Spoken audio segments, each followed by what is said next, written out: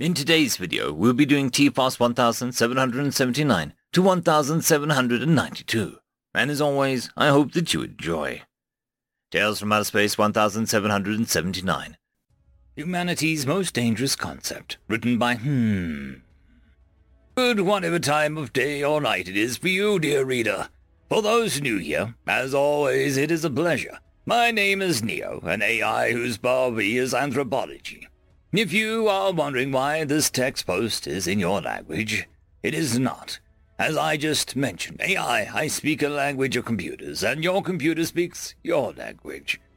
Humans, my new project and pet peeve, in the near 5,000 years since discovery and hundreds since contact, they have horrified, inspired, and touched the scientific community. Even me and my brethren. But, while rare and worth pointing out, it is by no means unheard of, and so a bit of waste of time to go over. No, what I want to bring forth is the concept I found while scrolling the Library of Alexandria. Humanity's name for this server network on Terra run a lovely AI named Gaia, who helped me a lot with this. The dawn of the concept might be the countdown to this reality's destruction. Or not. It's all hypothetical think pieces after all. But like a certain cat in a certain shoebox, we can never be certain until it's too late. The fourth wall, that's it. Every human is probably wondering what's so odd about this concept. Everyone else is either scratching their heads, or my brethren will be racking their memory racks to only come up with passing mentions with review at later date notes on them. Just like I did.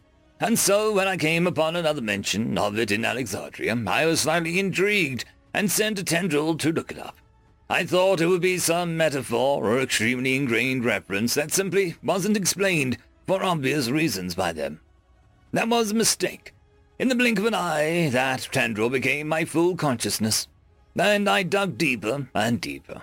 The short story is this. The humans are so gifted at storytelling that they have created a theoretical bridge between multiverses. Now I think more readers are getting a rough idea of what I'm getting at, but maybe I now have lost the humans. There has been a long-standing theory between AI that fictional worlds might exist in the multiverse. As it is infinite, there will be a universe that is identical to the fictional one.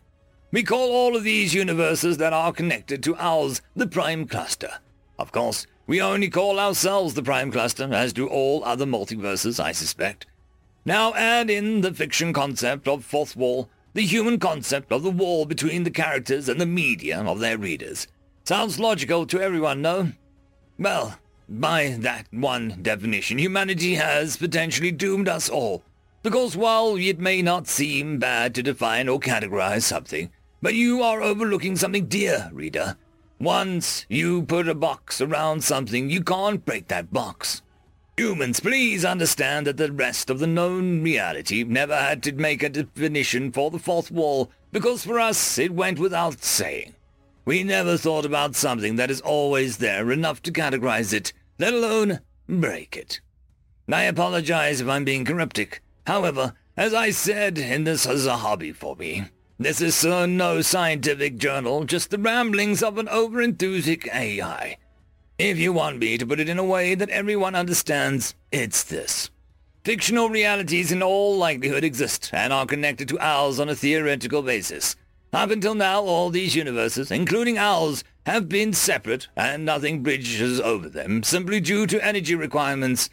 Until humanity defined the fourth wall and subsequently smashed through it in their fiction.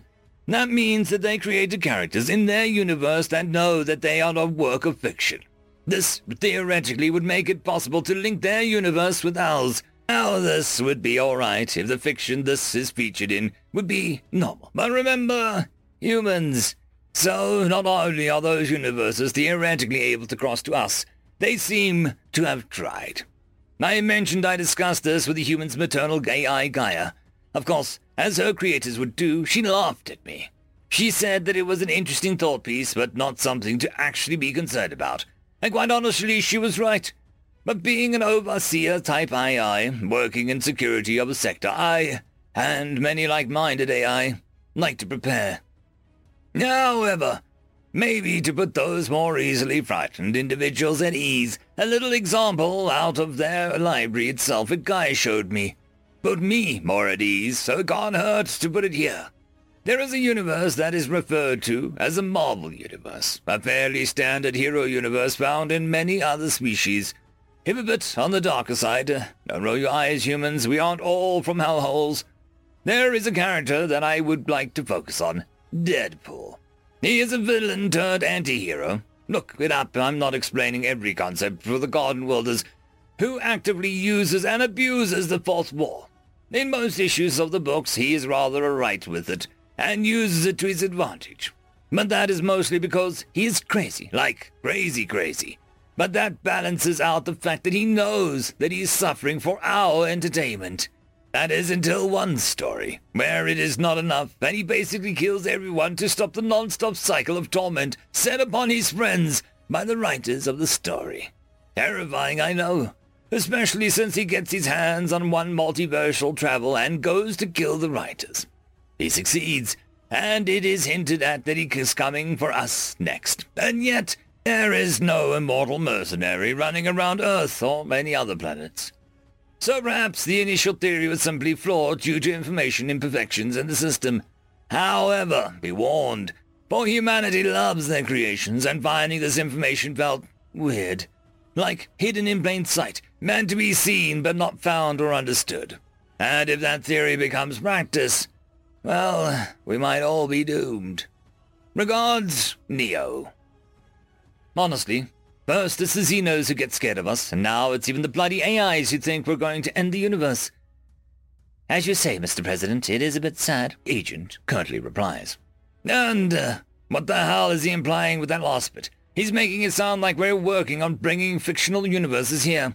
Well, sir, about that, unease is an understatement to this man's voice. He was meant to inform the President of this very thing, but he was wrapped up in reading it, and seems the poor agent was almost forgotten about. Wait, we are? The President says, with a face bereft of any expression. A small nod is all that is needed to ask, and tirade of questions about why he was not informed. And who do they think they are? Yada yada. After he was done being angry, he learned that it was all theoretical until it wasn't a couple days ago. He had but one question. How far along are we? He had more to ask, he was sure, but for now, the details could wait. I'm no scientist, but I know we have communications. The both men knew the implications of this were massive. Who? A demand, not a question. Like a king of old, the man sat there, and that one word, said in that tone, made the elite guard flinch. Not physically, mind you, but mentally. Everyone, sir. Elaborate. There seems to be quote-unquote walls between realities, sir, which encompasses each reality like a bubble.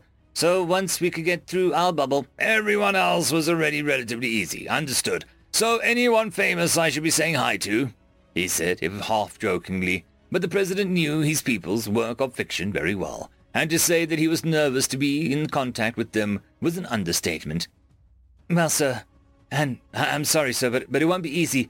As Gaia Neo predicted, the worlds with the fourth wall breakers were easier to locate. But that does not mean that we weren't detected by others. Luckily, it's just a communication stream, and nothing can go either way. But the people who we have identified so far are the Marvel and DC universes, alongside the Star Wars and Lords of the Rings universes. We used these as benchmarks to see if we could find specific universes. And, it worked. All the 4 universes that we chose were the nerds could consider mainline canon, so we could be sure to find people we knew we could communicate with, sir. The lab techs will give you the details, so to keep it short, we got into contact with Reed Richards, Bruce Wayne, Yoda, and Gandalf, sir. Agent rattled off the briefing he got before being sent to inform the President. And have any of them said anything yet? Yes, sir. Both Richards and Wayne have shown interest in continuing relations. Gandalf and Yoda have stated, and I am paraphrasing a bit here, sir, that their worlds are balanced without us, and ours without them. A small laugh sounded almost like a small cough. That sounds about right, honestly. I'll see to the opening up proper relations with everyone we find who's amicable. But you said there might be those who aren't. Again, an order, not a question. Yes, sir. These aren't any sound contacts like the first fall, but you might want to hear it anyway, sir. Speak freely, soldier. I need information, not parade and tradition. Sir, some of the lab techs feel that they are being watched from time to time. They say that sometimes it just feels like another person is standing next to you. But mostly, it's not so nice. Like a monster who always stands behind you. He thinks if he's missing anything, but it's not like he was there. Or, so I've heard, sir. Understood. You are dismissed. I'll deal with this properly and not in some backsite at your CIA wannabe bosses. He mutters mostly to himself. As the agent leaves the room, the president starts making phone calls, planning for the rise of an empire or the collapse of the universe. An evil grin plastered on his face, for he knows that humanity will be meeting their best friends and worst enemies, and he doesn't know which is more exciting. End of story. Tales from Outer Space 1780. Story number 1. Why We Fight, written by Soul But Bitter. What is the price of your peace? He stood with his back to Abisu, 9 paces forward, his gold-trimmed black coat fluttered and rustled in the midnight wind, seeming to cast an almost intangible silhouette against the moon. Abasu stopped. What was the question? Mind games, maybe. He offered no explanation to the man before him. Rather, he took another step forward as the cloaked figure spoke again. How many need suffer and die for your vision of utopia that cares not for them? How many need fall to the wayside so that you can say that you brought peace? The last 3 words seemed to thud with each syllable, echoing across the moonlit sky. Abasu felt his heart wavering, and an uneasiness creeping into his bones. No, he didn't have time for this. Turn around, you coward, and be brought to your knees honorably. Thousands have died by your hand, and the bells are tolling. The cloaked man chuckled, his shoulders bouncing as he turned his head to the sky. Then, in an exaggerated spin on the ball of his heel, he spun around to face Basu. His face was concealed by a circular mask split into 3 segments. In the top 2 segments, 2 eyes stared back at him, seeming to glow as his silhouette was cast into glorious radiance by the moonlight at his back. The mask had no mouth, no nose, only eyes. Take off the mask now. No, I don't think I will. Unlike you, who parades around for the sake of fame, I make my sacrifices in anonymity. Nabasu pulled with rage, this villain trying to call his own actions into question. Outstretching his hand, he lunged forward, attempting to rip off the mask. With a scrape and a flash, his hand thudded to the ground, followed by a spray of blood from the stump of his arm. Crying out, he clutched his arm and looked to the man, fury brimming in his eyes. The masked man slowly nodded, methodically, sheathed his sword back into his sheath. Abasu, drawing on all of his immense power, thrust out the stump of his arm. A new hand knitted itself out of seemingly nothing in a matter of moments. And he fixed it. He strode closer to the masked man with an aura of power and command seeming to form around him. His voice boomed and his eyes seemed to glow. Who do you think you are? The man did not back down. Rather, he walked up to meet Abasu, nearly chest to chest, hero and villain only a foot apart. The two were the same height, and the masked man stared directly into his eyes. They call me Robespierre. Do you know how many you've killed? By your hand alone, Robespierre. Robespierre stared him down. Abasu seemed to shrink in that moment, as a mask bore into him. Not a day goes by that I don't hate myself for the thousands that have died because of me. But they were sacrifices, not vain casualties. Sacrifices so that you heroes, you saviors of mankind, wouldn't abuse your power like you have, and so that millions more wouldn't die when you brought your utopias. Abasu glared at him, but Robespierre continued. I was 12 when I learned the truth, 3 days before my birthday. What are you talking about? Robespierre dismissed his question. I adored you heroes back then. I idolized you, loved you, wanted to be you. I was alive. You can imagine my childish glee when I found myself in the thick of the fight, the battle between the heroic Abasu and an evil villain. I was in awe of the lights, the sounds, the sheer magnitude of it. It was so beautiful. Do you remember that moment too, Abasu? When, in your epic battle, you wrenched that great tower from the ground and hurled it at your foe. Your invulnerable enemy could not be harmed by such force. You knew that as well as he did. The tower broke into 2 pieces against the building behind it, and they all crashed to the ground. Did you ever stop to consider that while you and he may be comfortable in your invincibility, the people below were not? I remember that moment. All that was left of my mother was a mangled arm, and I was one of the lucky ones. You tore families apart simply by existing in a moment, ruined lives and killed friends, family, children. And in the end, you got a medal, and I got sent to the orphanage. Abasu remained silent. He had not a retort, no heroic response, because what could he say? In truth, he did not remember that day. That same scene happened so many times, across so many places. You heroes, you caused so much death and suffering simply by existing, never truly considering the power of your powers. You were supposed to protect us, and you tore us apart. Do you really think it's a surprise that the common people, the mere mortals, would grow restless and sick of your abusement of power?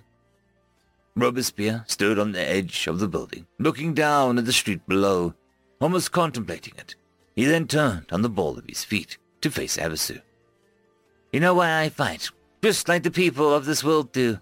You and your superpowered comrades brand me a villain, because I was the first one who was brave enough to stand up first to challenge your authority. But to the people, to the men, women, and children you were sworn to protect, held responsible to serve, I am their hero. Story number 2. Crossover episode, written by Kaiser5243. As we sat in orbit around the planet designated Earth, the other admirals and I stared at our monitors in confused silence. The humans had not armed a single defensive measure to prevent our invasions. I double and triple-checked the readings in front of me, but they held no answers. We were well within range of their primitive senses. Hell, they could probably see us from the surface at this range. All of our research told us to expect a severe, violent reaction upon making ourselves known, but they did nothing. Maybe they are scared, Second Admiral Shalongas joked, but we could tell he did not believe his own words. Before anyone could respond, a notification of an incoming signal flashed across the main monitor. "That's not possible," shouted the technician as he frantically typed away at the station. "It's a direct hail from Earth. Our intel shows that they don't even have the technology for that. What do they want me to do?" The other officers and I looked at each other, then to the Fleet Admiral at a loss.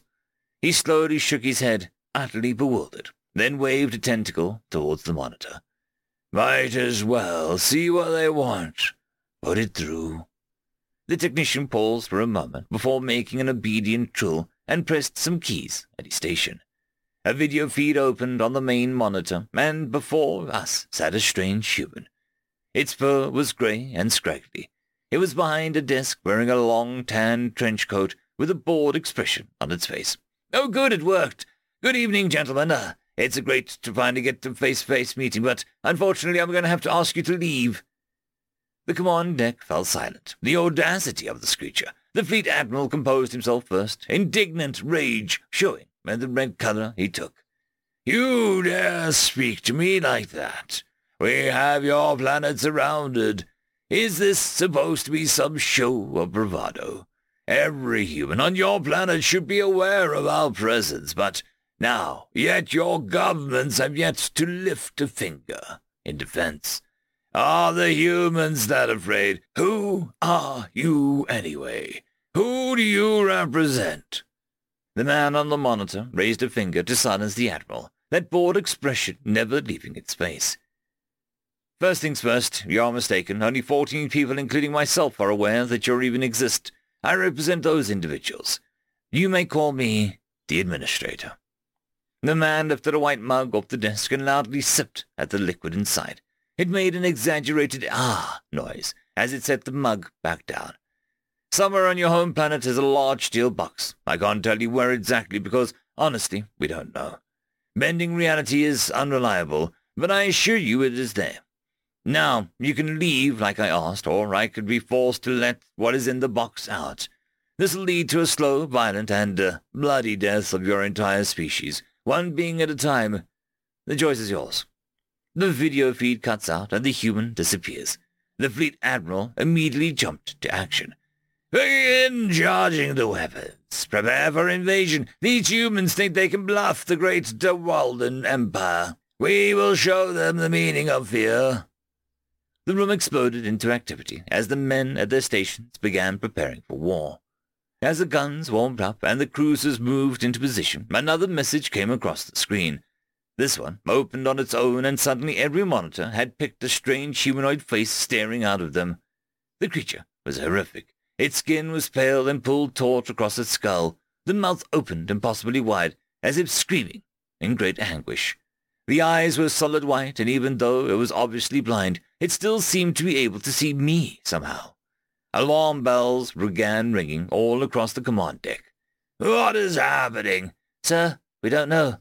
Whenever this picture is, it's all through our system. It's being displayed on every monitor, on every ship, and, we're getting reports of it appearing on the screens across Dewalden. Whatever it is, they want everyone to see it. The fleet admiral began cycling through the readouts rapidly as Earth's defense systems began to come online. The last thing I heard before the missiles hit was, "What the fuck is SCP-096? End of chapter. Tales from Outer Space 1781. Story number 1. Remember the tale of when the human came, written by Ouijan Warrior.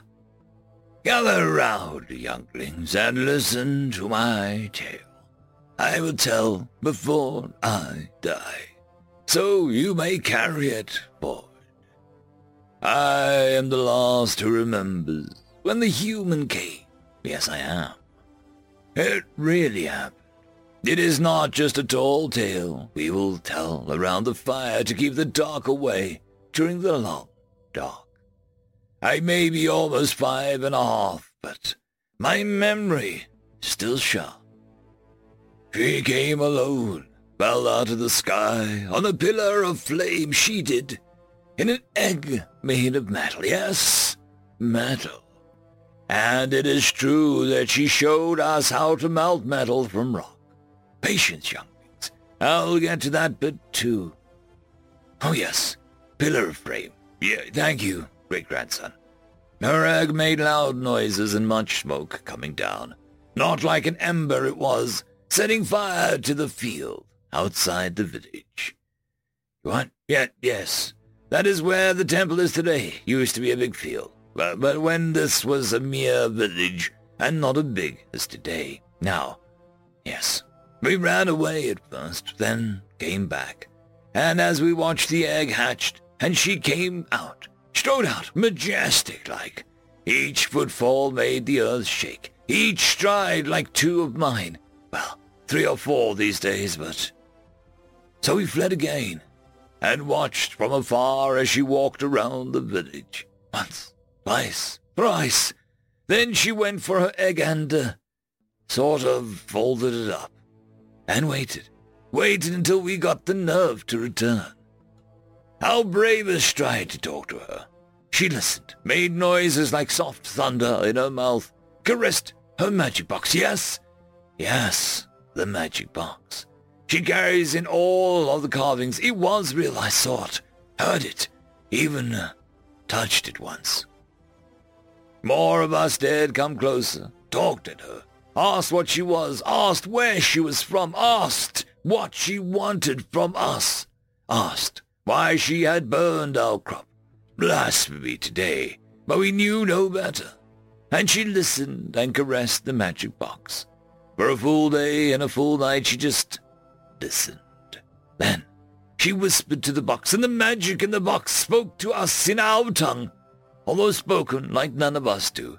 She told us that she was a human. One of many, many. She told us that she was here because she was fated to be here, because no human had been here before. She kept listening, asking for our stories, asking about how we lived, and we asked her for stories in return. And she told us about the great humans in the sky. Yes, yes, the stories carved into the slabs of the temple. Now, let me finish. Impatient younglings. She told us how humans lived almost forever in the sky, how they are wise and all-knowing and all-powerful. She listened, and in a week she decided we were worthy to teach. Since she, in her descent, had burned the field, she taught better ways to grow better crops. She taught us better ways to hunt great beasts with weapons that strike from afar. She ranged wide and far, bringing our bravest and wisest with her. She used her magic box to find the Copper Mountain, and taught us to melt the rock into shiny, hard metal. She taught us to make his shiny metal into tools, tools for hunting, tools for farming, tools for building, instead of using sharpened stones. And we built a lot back then. People of neighboring villages had heard and came. People from their neighboring villages heard and came. The word of the humans spread across the land, and many, many people came. Our village became so big that it was no longer a village, and she gave it the name City. And then, as the season turned, she gathered us around and told us that her stay with us must come to an end, that she must travel back into the sky and do combat, but that she would come back one day to teach us more. She told us she would not forget us, and we promised to always remember her and her teachings. She climbed back into her egg, sealed it up, and with a monstrous thunder it lifted back up to the heavens. And we have remembered, and we have told the story, so it will be remembered. And we built the great temple with the statues and carvings to help us remember. And if we do not forget, one day she will come back. My time is growing near, younglings. I can feel it in my bones. So now you must remember the story of the human who came to our lands. Now you must remember how she taught us how to live and prosper. Now you must keep the memory, so she will return when she is done defending the anthropological paper at the university. What? Speak up! No, I do not know what those words mean. That is a mystery she did not divulge. But the defense of this is very important to her, and then she will come back. She promised. She promised. End of story. Story number 2. And Yet the Soldier Stood, written by Monarch 357. The reptilian rifleman took point on the third-story window, his target directly in his sights. Human, a bit under 2 meters tall, a lightweight armor at most, unarmed, oddly enough.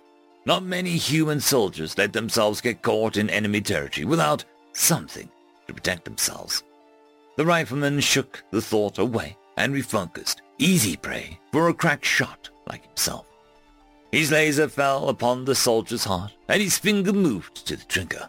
The sound wave that had almost certainly alerted the soldier to the rifleman's presence was lost within the heavy-duty suppressor of his gun. Impact, a flash of crimson, and a new roughly fingernail-sized hole appeared in the human's chest. And yet, the soldier stood. The rifleman's confidence quickly faded. He knew the shot landed. It hadn't destroyed the heart, but the lung would still be obliterated. The human's blood still spurted out of the wound with the telltale rhythm of a beating heart. And the wound began to seal. Like the shot was being undone, tissue and flesh reformed, and the soldier's torso was as good as new, apart from some damage to his armor and rig. Along with quite a large bloodstain covering what remained, he was completely unaffected by the attempted kill. The rifleman wasn't sure what to do. The contemplation on whether to laugh, scream in fear, or simply flee raced through his mind. He pulled out his high-caliber sidearm and aimed it directly at the human's head, and just about targeted the trembling hands. He knew a human couldn't survive this. He killed many before using this exact pistol. Recoil, another shot, another spray of blood covered the pavement in front of the human. The larger caliber left a much larger hole in the human's head, it keeping itself just about together. And yet, the soldier stood. Just like what happened not 2 minutes before, the wound simply fixed itself. The rifleman couldn't even make out what was going on. 1 second, the head was in the shape of a donut, and the next, it was perfectly fine. The mind had shifted firmly back to the decision of fleeing. There was no way that he could kill this target. The rifleman had begun to turn and run. By the moment he had his back turned, the human was already sprinting towards his attacker, with inhuman speed.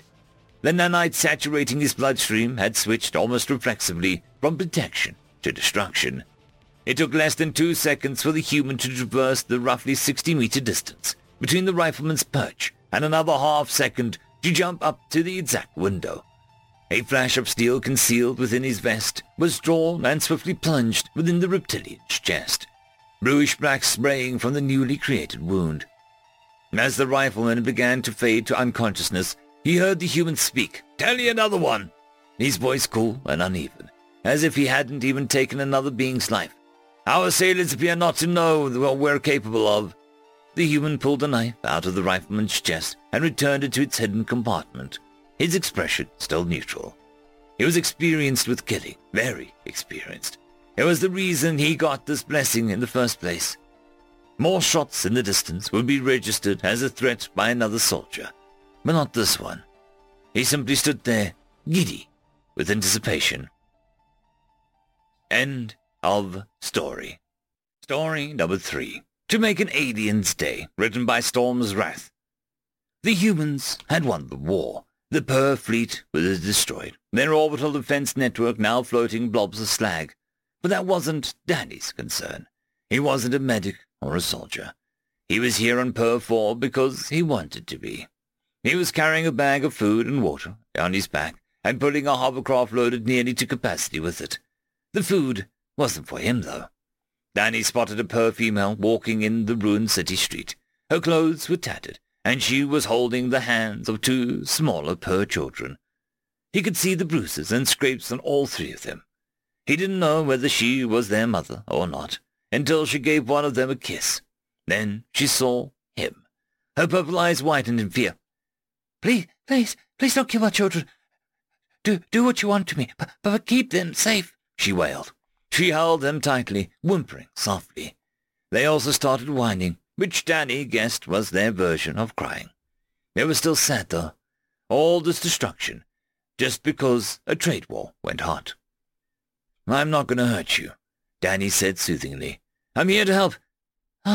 You look angry," the woman said. "Only at the ones who let the cities fall into chaos. I've got nothing against you. I only had a grudge with the Per hegemony.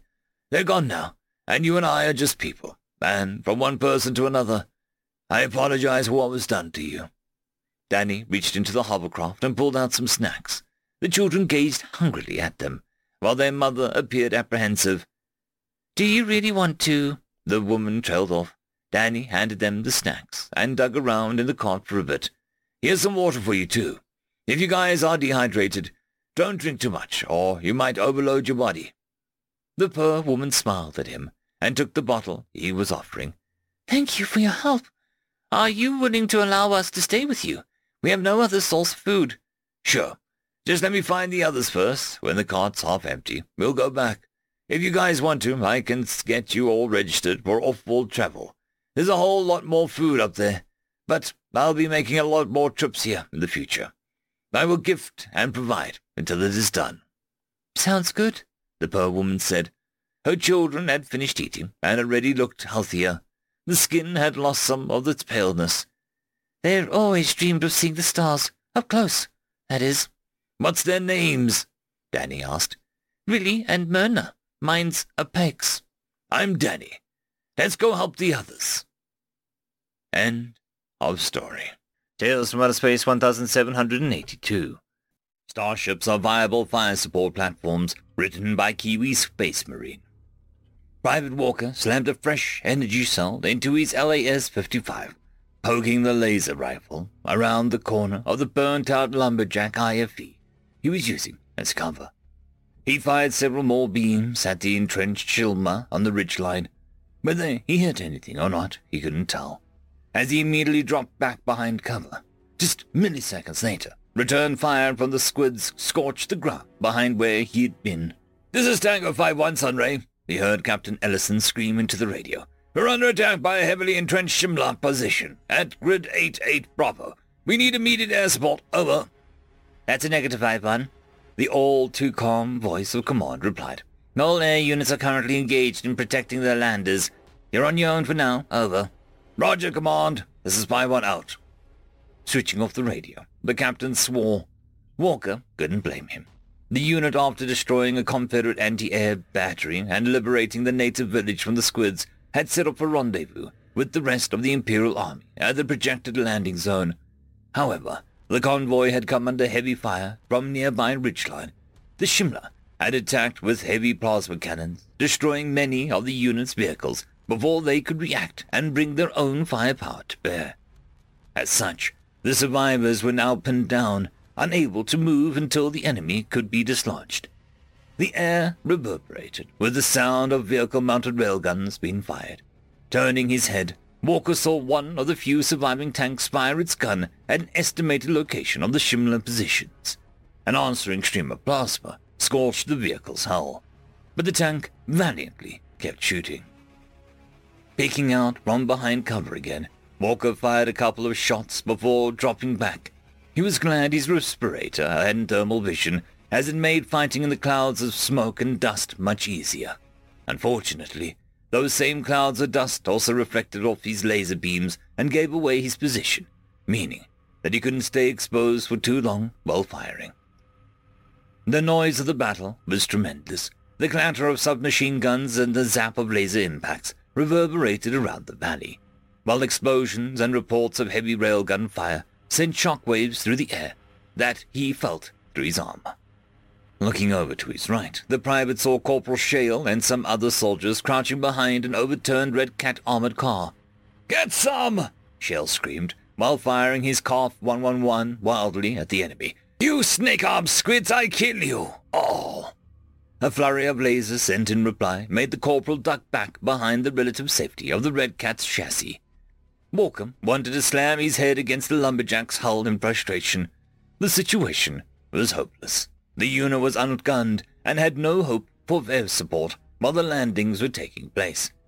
Suddenly, the radio crackled again. "Tango 5-1, stand by. I have the naval air assets available for tasking. Over." "Roger, command," Captain Ellison replied, the relief he was feeling audible in his response. "What you got for us? Over." "Attack Corvette Sabre is on standby in your area. Over." "Roger, command. Can you patch us through? Over." "Affirmative, 5-1. Change the channel to 7. Over." "Thank you, command. This is 5-1. Sunray out." Changing the channel as instructed, Ellison spoke again. "Corvette Sabre. This is Tango 5-1 Sunray. We are pinned down by enemy forces on ridgeline 37 at grid 88 Bravo. Requesting fire mission. Danger close. Over." "Roger. 5-1. Acknowledged. Request for fire mission. Stand by. We are 5 minutes out. Over." "Roger, Sabre. Be advised, targets will be marked by red smoke. Over." "Copy, 5-1. This is Sabre out." Ensign Moore switched her radio to Sabre's internal channel. "Captain, Tango 5-1 reports the targets on Ridge 37 will be marked by red smoke." "Thank you, Lieutenant." Lieutenant Commander Petrov replied. The spacecraft commander turned back to the front of the warship's cramped bridge. "Navigation, plot us a course over to the target." "Aye, Captain," the navigator replied. "Grid 88 Bravo is on the heading 230. "Right. Helm steer course 230. "Aye, sir." Lieutenant Abara responded from his station next to the navigator. "Steering course 230, ETA grid 88 Bravo, 5 minutes. Petrov shifted in his seat, trying to stay comfortable in his baggy flight suit as the pilot slowly swung the 100-meter-long Starcraft onto a new heading. While the Blade-class attack corvettes were more maneuverable in atmosphere than the Navy's landing craft, they still handled like a beached whale. "Weapons, this is Bridge," Petrov spoke into his radio. "We have been tasked with destroying entrenched squid infantry at Grid 88 Bravo. Targets will be marked by red smoke." "Aye, sir," the weapons officer replied. Commander Petrov stared at the Saber's panoramic aerodynamic sloped window as the craft flew towards the target area. Below the airborne spacecraft were thin wisps of clouds, and below them was the ground. Somewhere on that ground, the commander mused, was a pinned-down mechanized infantry unit fighting for survival. He hoped his ship would be able to tip the odds in their favor. Inside the hold of the corvette, the ship's small crew scurried about, ensuring the spacecraft's plethora of weapons were ready for action. Safety pins were disengaged, ammunition belts were connected, and missiles were fed into their launchers. From his station beside the commander, Ensign Moore gave another report. "Captain, Tango 500 reports the targets are being marked by red smoke." "Thank you, Ensign. Weapons. Confirm you see the red smoke." Situated on the lower gun deck, the firing room of the Sabre was eerily calm compared to the bustle of the rest of the ship. Here, the only noises were the hum of computers, the muffled drone of the spacecraft's engines, and the radio chatter of the firing team. At the front of the tiny room, manning a control console in the center of the bulkhead, Lieutenant Gupta stared at a computer screen. The screen was showing a feed from one of the corvette's external infrared cameras. The light from the display reflected off the visor of the naval astronaut's helmet as he studied the video feed for any signs of red smoke. "Weapons, Captain," Gupta responded after a few moments. "I have eyes on the red smoke." "Roger. You may fire as soon as we're in range." "Copy," the weapons officer replied. "Guns, confirm you have eyes on the red smoke." "Affirmative, I have eyes on the red smoke," came the response from the starship's railgun operator. "Roger." Pressing a button on his console, the lieutenant opened the gun ports along the starboard side of the Sabre's hull, allowing the powerful railguns to poke out from their recesses. Checking his screen, Gupta saw that the plume of thick red smoke that marked that area was now within range of the Sabre's guns. "Captain, we are in firing range. Firing on targets now. Guns, you are cleared hot. Fired for effect. Over." "Affirmative. Cleared hot for targets marked by red smoke. Firing for effect. Out." The Sabre shuddered as one of the powerful starboard railgun cannons fired, sending a sabot round hurtling towards the ground. "Shot over. Shot out." Gupta watched through his camera as the ground impacted the ground marked by red smoke, sending a geyser of dirt and detritus spraying into the sky. "Splash over," the lieutenant reported. "Splash out. Good effect on target. Repeat, over." "Affirmative. Repeat, out." The attack corvette vibrated with a rhythmic thumping as the railgun spat round after round at the entrenched Shimla. The weapons officer watched through his screen as a listless detachment, noting how each impact sent soil spewing into the sky. The only thought that crossed his mind was how each impact meant that another group of enemy soldiers would be neutralized. To Private Walker, it looked like the ridgeline had spontaneously exploded. Plumes of dirt and clouds of shrapnel from destroyed plasma cannons spewed into the sky as the Sabre mercilessly pummeled the entrenched Shimla. Each impact sent shockwaves through the ground that rattled the private's bones. After about a minute of aerial bombardment, the barrage stopped. Peeking around the corner of the lumberjack, the soldier peered through his rifle scope. A cloud of smoke and slowly settling dirt hung over the ridgeline. Flicking on his thermal goggles, Walker surveyed the recently churned hillside, keeping an alerted eye open for enemy movements. To his relief, there was nothing. "Clear," he called out. Other soldiers reporting the same. "Sabre, this is 5-1 Sunray." He heard Captain Ellison over the radio. "All targets destroyed. Thanks for the assist." "Roger, 5-1, the warship's radio officer replied. "Glad we can help. This is Sabre out." Looking up, Walker watched as the barely visible grey shape slowly circled around the battlefield. After a few moments, it changed course and slowly flew off. As he watched the attack corvette depart, the private wondered who first proposed the idea of using space-capable warships as fire support platforms. Whoever it was, He tipped his hat to them. After all, the concept, if nothing else, was very damn effective. End of story. Tales from Outer Space 1783. Story number 1. The Good Stuff. Written by Squiggle Story Studios. A gang of thugs walked down the crowded tunnels below the station's surface level. Other residents of the underground scattered when they saw them. The Orcathrob took point. The most vicious and bloodthirsty alien allowed within the galactic community. Massive creatures of muscle and teeth, so named because of the resemblance to a cross between two human mythical creatures, lycanthrope and an orca. They turned a corner to a dingy, cramped mechanic shop, distinctly made from the standard-sized shipping crate. The human owner stood in front of his store and welcomed the group of ne'er-do-wells.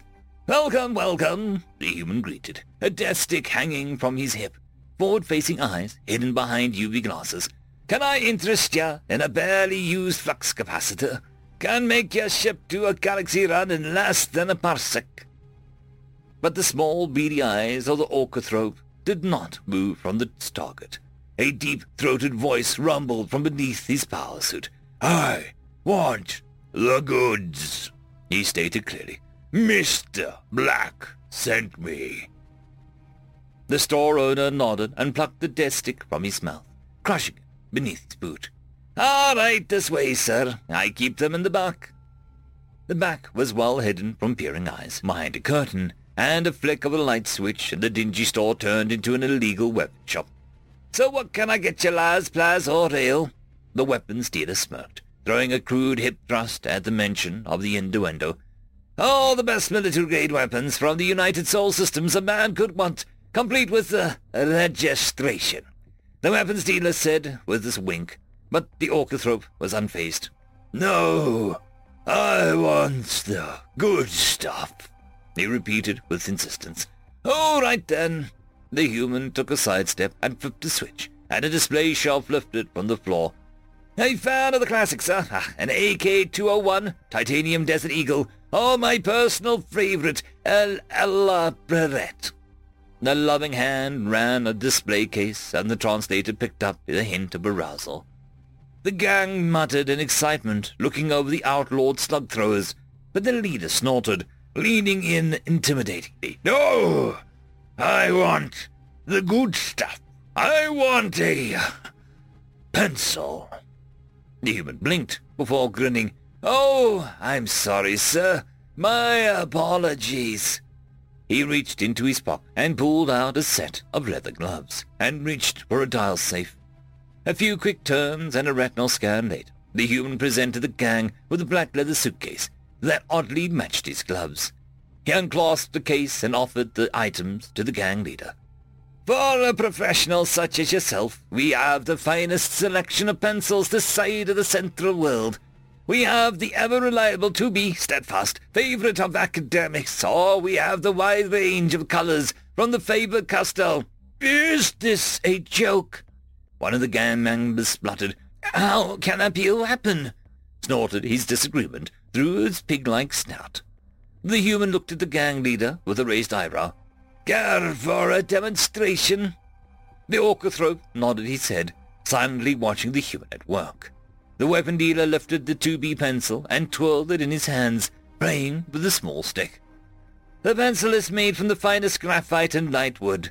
Cellulose grown on high-pressure worlds is hard to collect and work with, but the benefits are numerous. It's lightweight and strong, durable in zero-G. It is undetectable to scanners. They're a household item within the USS, so suspicious are low." With a sharp twist and movement, the human stabbed the pencil through the uppity gang member's membrane, lodging it in an artery.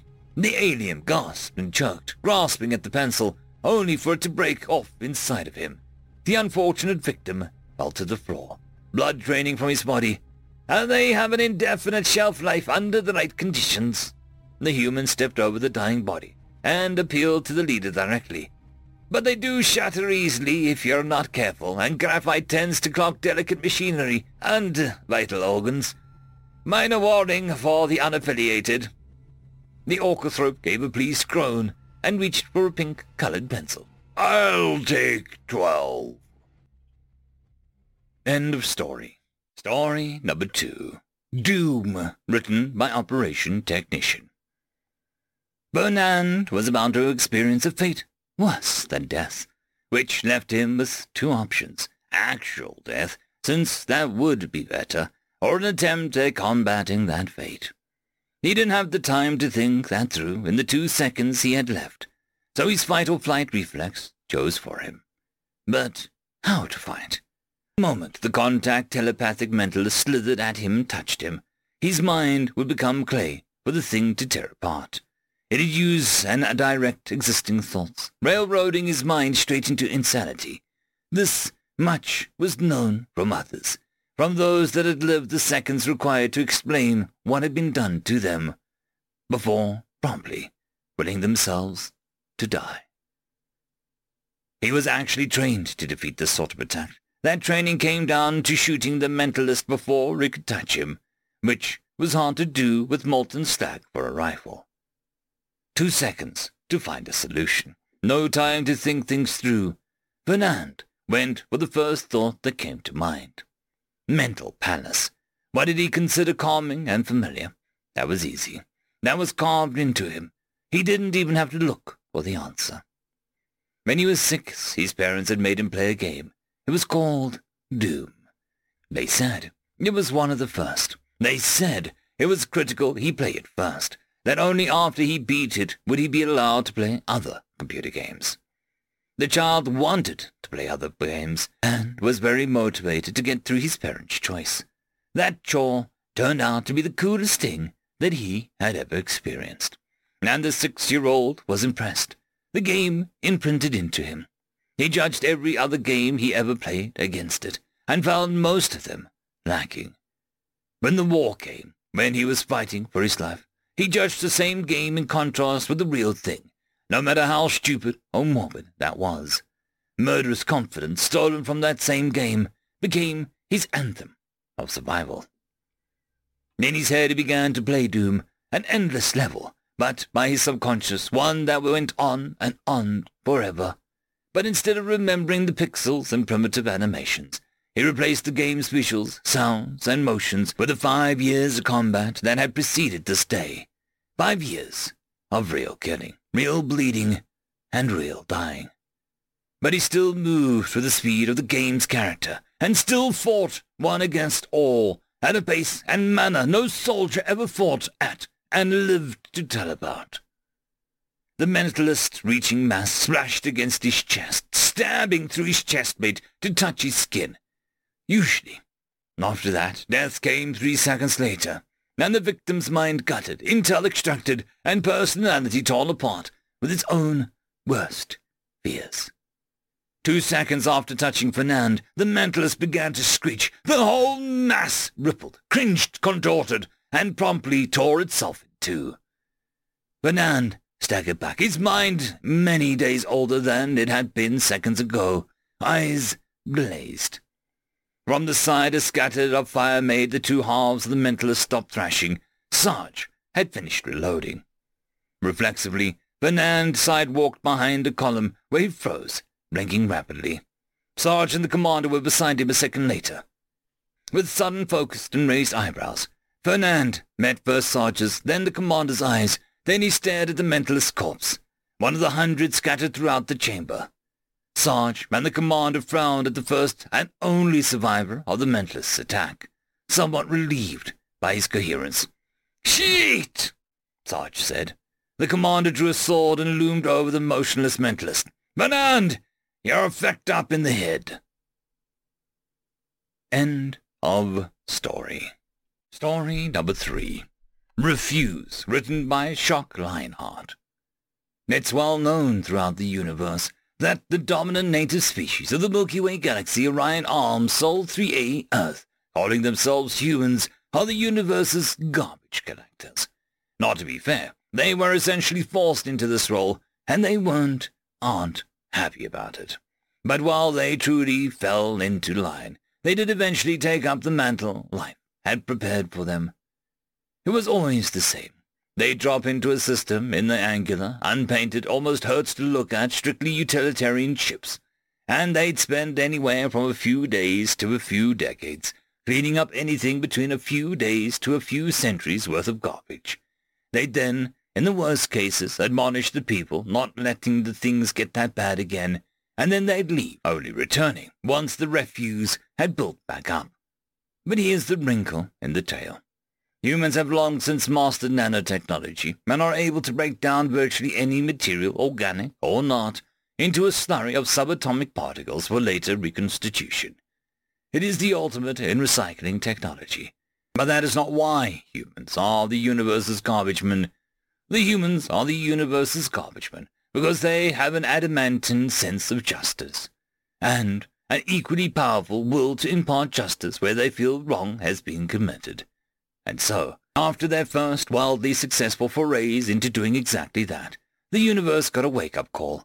Every slaver empire, every megacorp that puts profits over lives, every sleazy politician and mob boss, anyone and everyone the humans feel demonstrates something they call moral bankruptcy, was put on notice. If you're going to be a garbage person, beware of the humans. They are very good at taking out the trash. End of story. Tales from Outer Space 1784. Tree Dwellers, written by Bo Woodstock. Scanning the cafeteria, I left the credit check area. I spotted a waving hand and nodded in satisfaction. I'd only been an exchange student at Mars Technical University for one of their months, as they called it, but happily I'd already found acceptance. Like my people, the Zisqua, humans also found that sharing mealtimes together enhanced social bonding, and this particular human, by the name of David, had insisted that I keep joining his table on the days we shared the same schedule. It was clear that a friendship was building, something that I had no complaints about. "Gone! Glad you can make it." Dave smiled at me, and as I approached, "I wouldn't miss it," I replied, baring the lower row of my teeth in reply. As is often the case when new people meet, there was a very unfortunate misunderstanding when humanity met us almost a century ago. What ensued could barely be called a war, though many lives were lost, before cooler heads prevailed and the prospective diplomats of each race finally achieved a peaceful resolution. One of the first established protocols was an exchange of language, including that of facial and body language. While the gesture had first been unnerving, it very quickly became apparent that they were equivalent translations that could be made. The Zisqua were also primates, though we had retained our fur coats through evolution, and had much the same range of facial expressions. It honestly wasn't that difficult to accept once you got used to them, particularly after 50 years of the Alliance.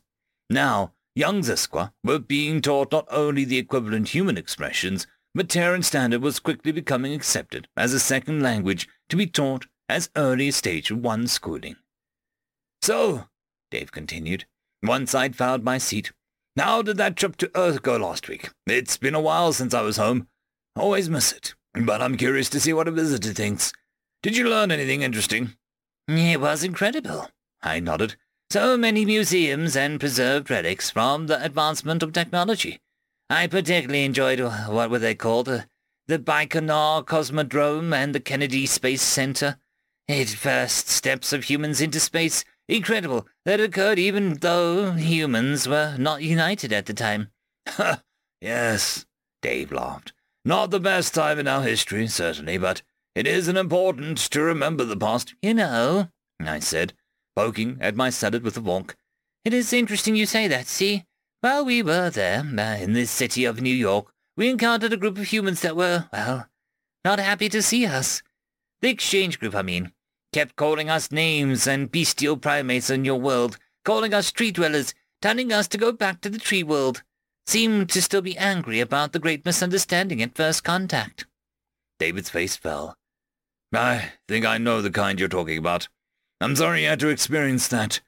I hope no one was hurt." "No, thankfully." I shook my head.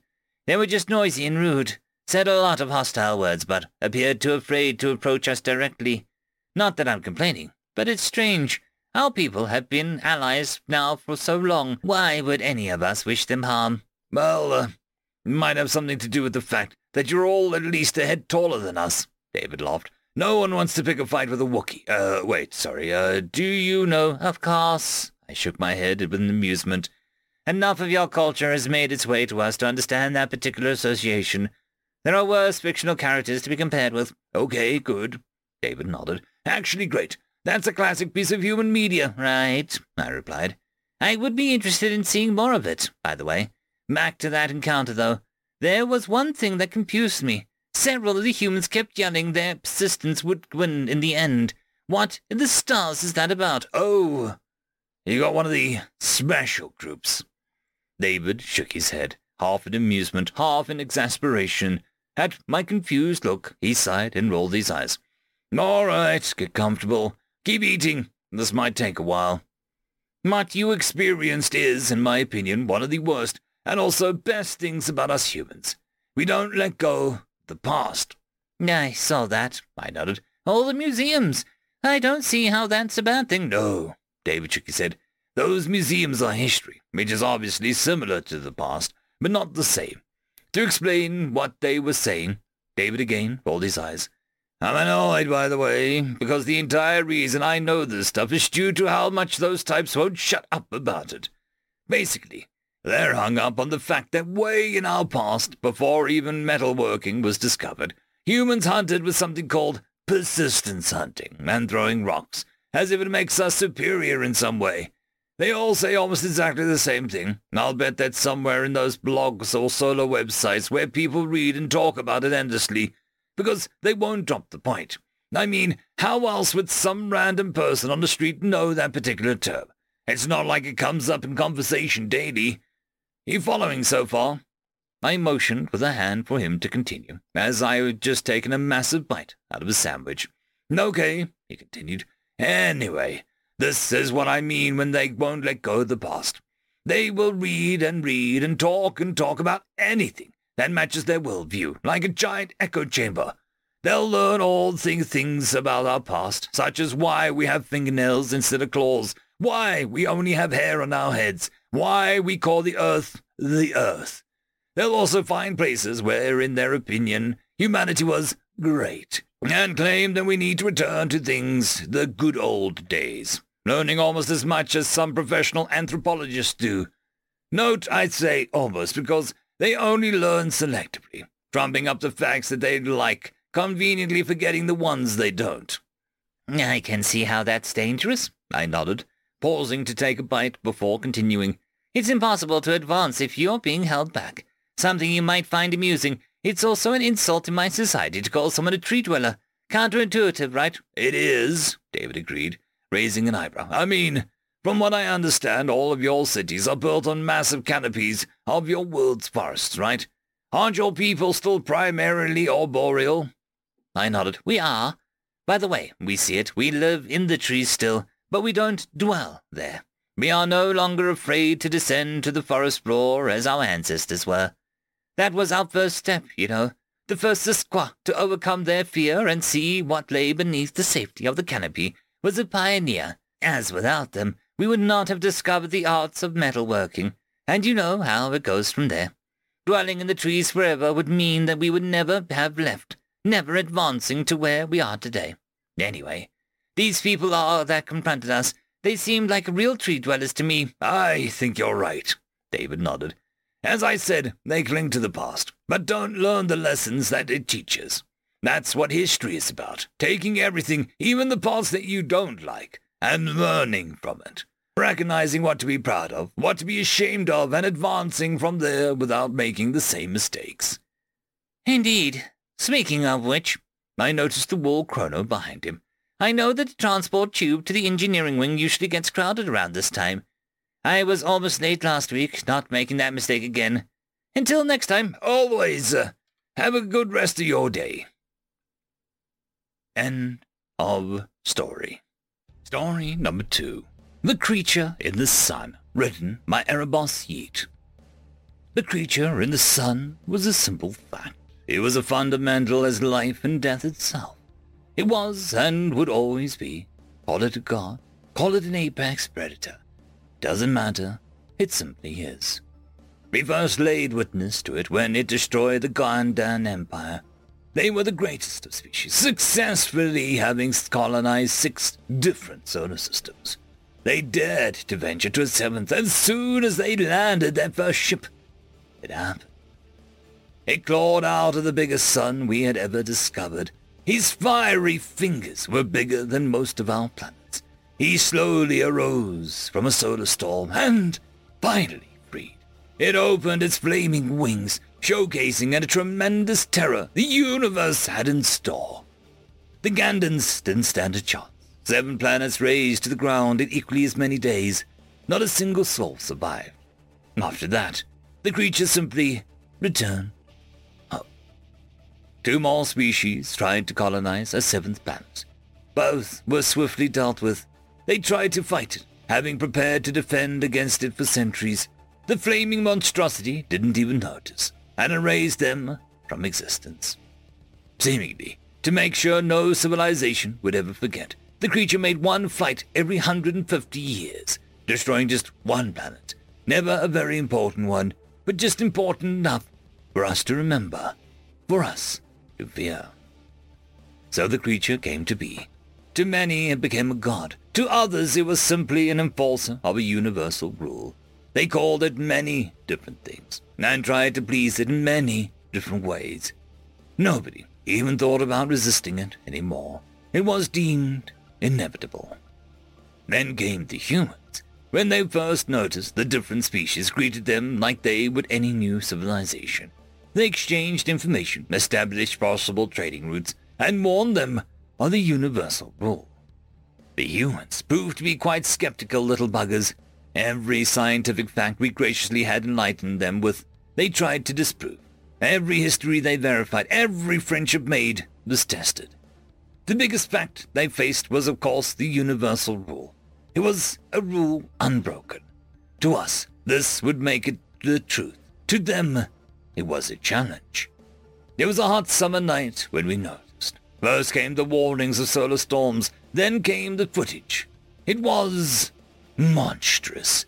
We all saw it. We saw our universe shatter. The creature fighting for its life. The humans never broke its rule. Instead, they came for its home directly. A black hole triggered within the biggest star in existence. The creature resisted. But it didn't matter. Just as easily as it had destroyed the Godheads, the humans had destroyed it. The creature in the sun was no more. All that remained was darkness. The reaction was mixed, irrational even. Some species were angry. They feared some kind of divine redemption on all life. Some species were scared of the humans. Most of them were scared now, actually, including me. I was the first in command of the Dentarons at the time. Being traded partners and perhaps even friends, we felt obliged to contact them. Yet I had no idea what could be said. Eventually, I asked them 2 words. What now? They responded not just to us, but to all known species in the galaxy. It didn't make much sense to us at the time, but the words are, to this day, known by just about everyone. It became so important. It is still the slogan of the new Interplanetary Federation. God is dead, God remains dead, and we have killed him. Must we ourselves not become gods? End of story. Tales from Outer Space 1785. Story number 1. The Old Breed, written by Teller of Tall Tales. The smell of cigar smoke hung heavy in the air of the backwater bar I found myself in. The various species intermingling, giving off a sense of false peace. The burnt bludgeon was a bar for scum, criminals, and smugglers. I only found myself here because I was being handed off to another smuggler. Where I'd be going, I did not know. The little bell above the door tinkled in the comparative quiet. My 4 eyes widened. They were supposed to be extinct. An old breed clinging to a thread of salvation. But one stood in the door, metallic, robotic prosthetic touching the top of the doorframe as they ducked their head through. Black hair shot through with grey grew all over his still organic half of their head. They raised their head, and I heard a few audible gasps. Half of the human's face was metal, a rubber membrane, stretched over where the cheek would be, just below the pitch-black camera eye. The bright green iris of the human's natural eye washed over the occupants of the bar as they walked towards the counter. A sword was strapped to their back, a human firearm slung low on their hip by their cybernetic arm. The human slid into a stool and looked at the bartender in the eye. What was left of the lips pulling up into an amicable smile. "Excuse me, bartender. You wouldn't happen to have a human vodka in these baths, would you?" The bartender slowly nodded, picking up a bottle of clear liquid. 200 credits per ounce, the bartender grumbled, dusting the bottle off.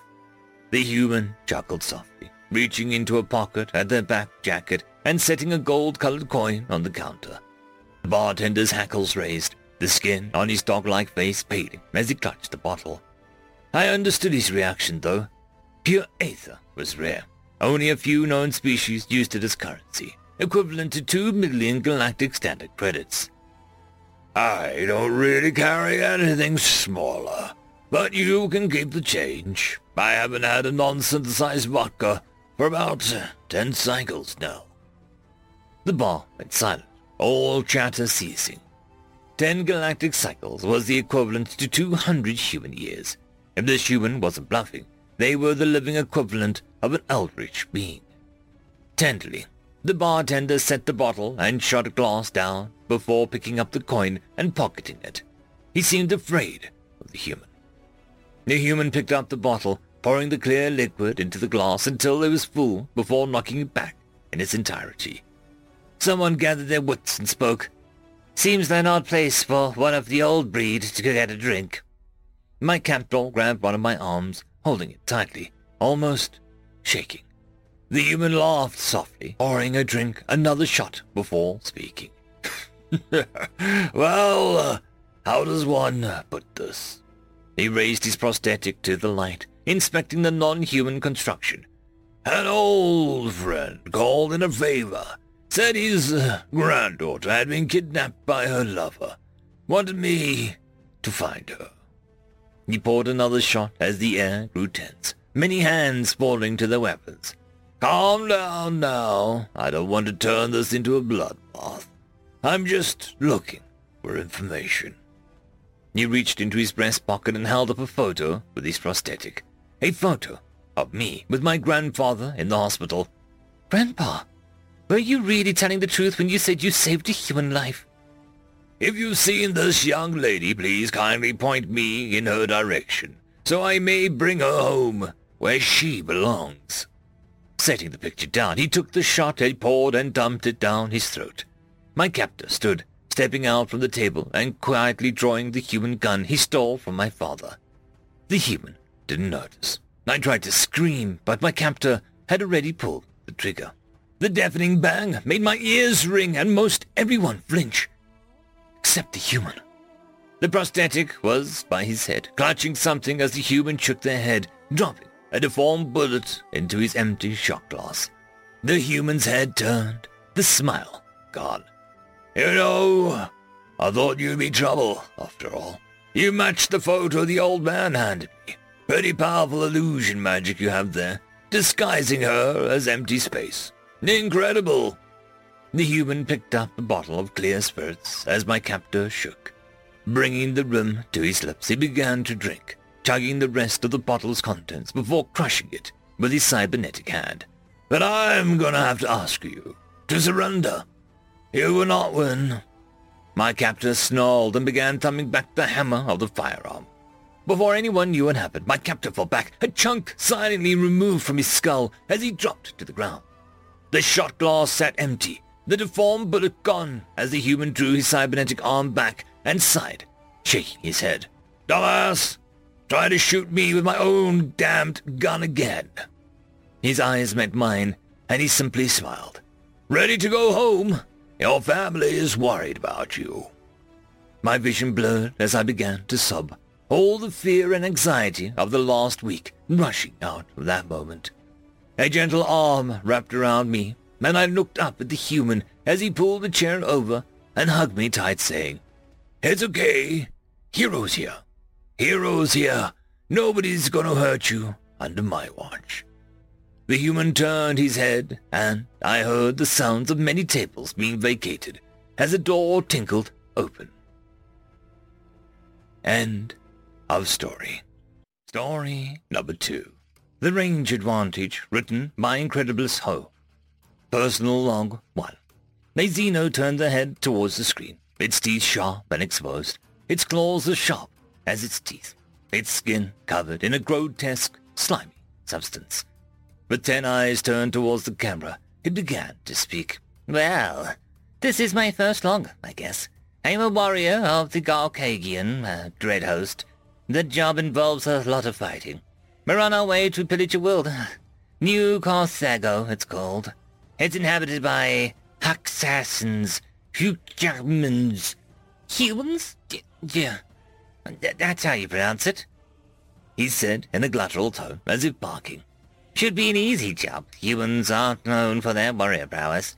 Hopefully I'll be done soon, and the pay is good, the man said. Anyway, I'll see what happens once we land, it said, still barking. Personal log 2.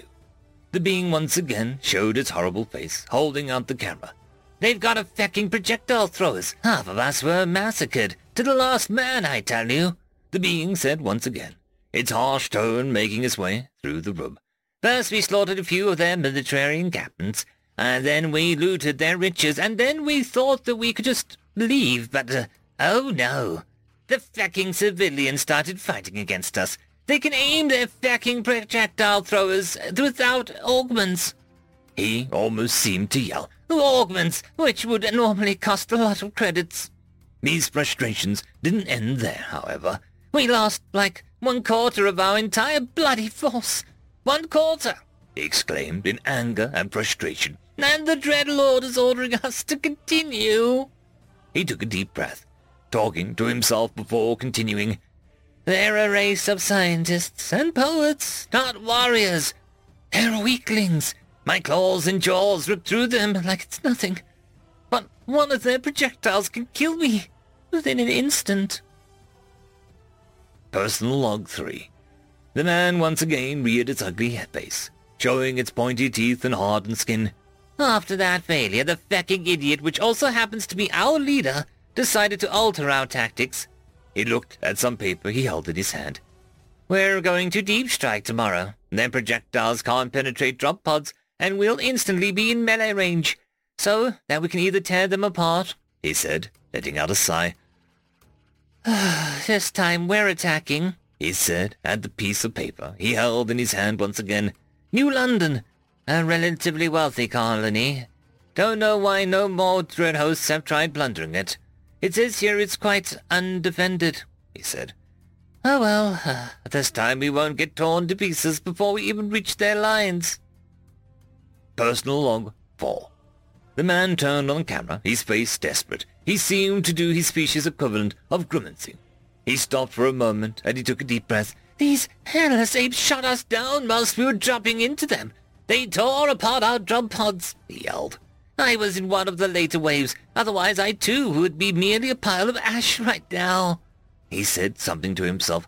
Ancestors hope this never reaches the captain, but rebellion looks like a pretty good option right now, he said. We lost maybe 2,000, 3,000 men. We've got 1/2 of the force we started with, and we haven't even fecking touched their riches, he yelled in anger and frustration. Log number 5. The man sat down. Fear was imprinted on his face. We have to go down again, he said. This might as well be a bloody last words, he said, with his voice full of sorrow. Where are the riches I was promised, so that I could start my own family? Where are they? He said in frustration, his anger swelling. Might as well log where we're going. New Cressy looks undefended. Then again, that's what we thought about the previous 2 worlds. Personal log 6. The man now sat not in his usual quarters, but rather a small area. Behind him was a human bed, and a human chair, and even a human desk. A bright static light shone upon him. I predicted it was failure. It was indeed disastrous, he said. He looked up at the camera, his eyes filled with sorrow. The world was undefended. That wasn't the problem, he said. They had guns, on their ships. They don't ram their ships, they shoot with them, he yelled. They took us captive, and here we are, far from home, still stronger, faster, and harder than them, just massively outranged. End of story. Tales from Outer Space 1786. Deus Mechanicus, Killdozer, written by Swift Hound. Another day, another incident with a human engineer. Humans have been a part of the galactic community for a few of their centuries now. They've always had a knack for thinking outside the box, coming up with unconventional solutions to their problems. The examples are numerous, but some famous ones include the time a human proved the false vacuum decay existed by trying it in a heavily secured setting. They even did it on the furthest possible point in the galaxy from other civilizations, giving the closest known outpost a nice 10,000 years or so before the effects would hit them. The experiment worked in the containing and resulting action, luckily. The scientist in question was thanked for their contribution to science and was promptly sent to a technological dead zone called the Atmosphere, where most technology is banned. The other example I'll list is the time a human chemist created a long-sought all-in-one cure for cancer. Turns out that the secret ingredient was indeed hard liquor they poured into their ongoing experiment. The human was heavily intoxicated and by some forsaken god's whim got the idea while passed out. He woke up in his laboratory and just poured the remainder of the bottle into his experiment. The resulting concoction, with the slight modifications depending on the receiver, is able to kill cancer cells at a 10,000 to 1 ratio. This meant that the largest tumors could easily be targeted and killed off whilst causing insignificant damage to healthy tissue. The result, while not directly applicable to Xenos, was the cornerstone for the current treatment and courses for most sapiens. What this means is that the humans can and will not restrain themselves to reasonable means after they feel that they have proven unsuccessful. Humans will, at the moment they break their psyche, concoct ideas so outrightly idiotic and outlandish that I'm afraid of what they will do. The higher in education a human receives, the larger the threat they wield in their hands. An uneducated human is capable of your basic everyday misdeeds. Someone with an engineering degree is capable of insurmountable feats of destruction and madness. The only thing restraining most humans is their basic instinct to be helpful and orderly. They will be the first ones denouncing harsh means, even if they deserve it. Most humans, because there are always outliers, humans born without empathy or remorse are dangerous, just like in any species. But the most dangerous ones are those who have been bent and broken from stress and strain, driven out of the comfortable fields of sanity and into the pits of madness and contempt. Such is the case of what ultimately caused the major change in how galactic powers and megacorporations operate with each other. Megacorporations had become either large governments themselves or controlled significant portions from behind the public eye. Wars were waged under fabricated pretenses, when, in reality, it was just an extremely aggressive business tactics. Planets were conquered under the flag of liberation, but in reality, the populace just had new faces to look upwards to and curse at. Money became increasingly difficult to use as larger corporations had started using their own currencies, making basic transactions between different areas almost impossible, as no one on the other side could use the corporation money elsewhere. The largest corporations controlled dozens of systems, with tight grips on that became even harder to get out of. Governments could do nothing, as their laws became impossible to police, not that the well-paid off officials wanted to. Bribes were sometimes even purported as salary, but at that point, no one could really fight back. Snitching on someone to the same someone really doesn't work out unless your goal was being taken for a naked spacewalk. This went on for a few decades with increasingly brutal shows of power. A horrible time in the history of the galaxy. Of course, most had started to resent the corporations, but their grip was too tight for normal people to start anything real. Getting caught meant being fired, which, in a system where all your money came from a single source that you could not use anymore, made you an outcast in moments. Some revolts started but faded out, Sometimes they even completed their tasks and reclaimed control of systems. But greed took a hold, and rebellions became the same corporations they fought against. A few even kept the original corporation's name. The lines between species blurred, as everyone was simply working for a corporation. No real winner species could be selected from the bunch, even if some did generally better than others. It was an all-out lawless time, as everyone tried to do what was best for themselves, and only themselves. Helping someone meant that they could be promoted instead of you. The different corporations had their own information systems, meaning that interstellar news became extinct. No news from other systems would be heard by public on the other side. Corporations kept their populace in small bubbles and only fed them what they wanted to tell. A single system could fall out of control, but no one could see it happen. There was nothing unifying the galaxy anymore, no community beyond what business transactions and corporations lorded over. Ever larger space stations were built to serve as unified control hubs for corporations. The populace could not reach the stations and thus could not even dream of revolting. It was rare for anyone born planetside to ever even visit a station. It wasn't as rare as for someone to be kicked off stations and into the muddy grounds of the public. Only a few thousand elite would control billions of lives in company security, protected by turrets and the heaviest shielding money could buy. Even basic mechanics that lived on stations were living like kings, well, at least when compared to those stuck on planets. Eventually someone got tired of it all.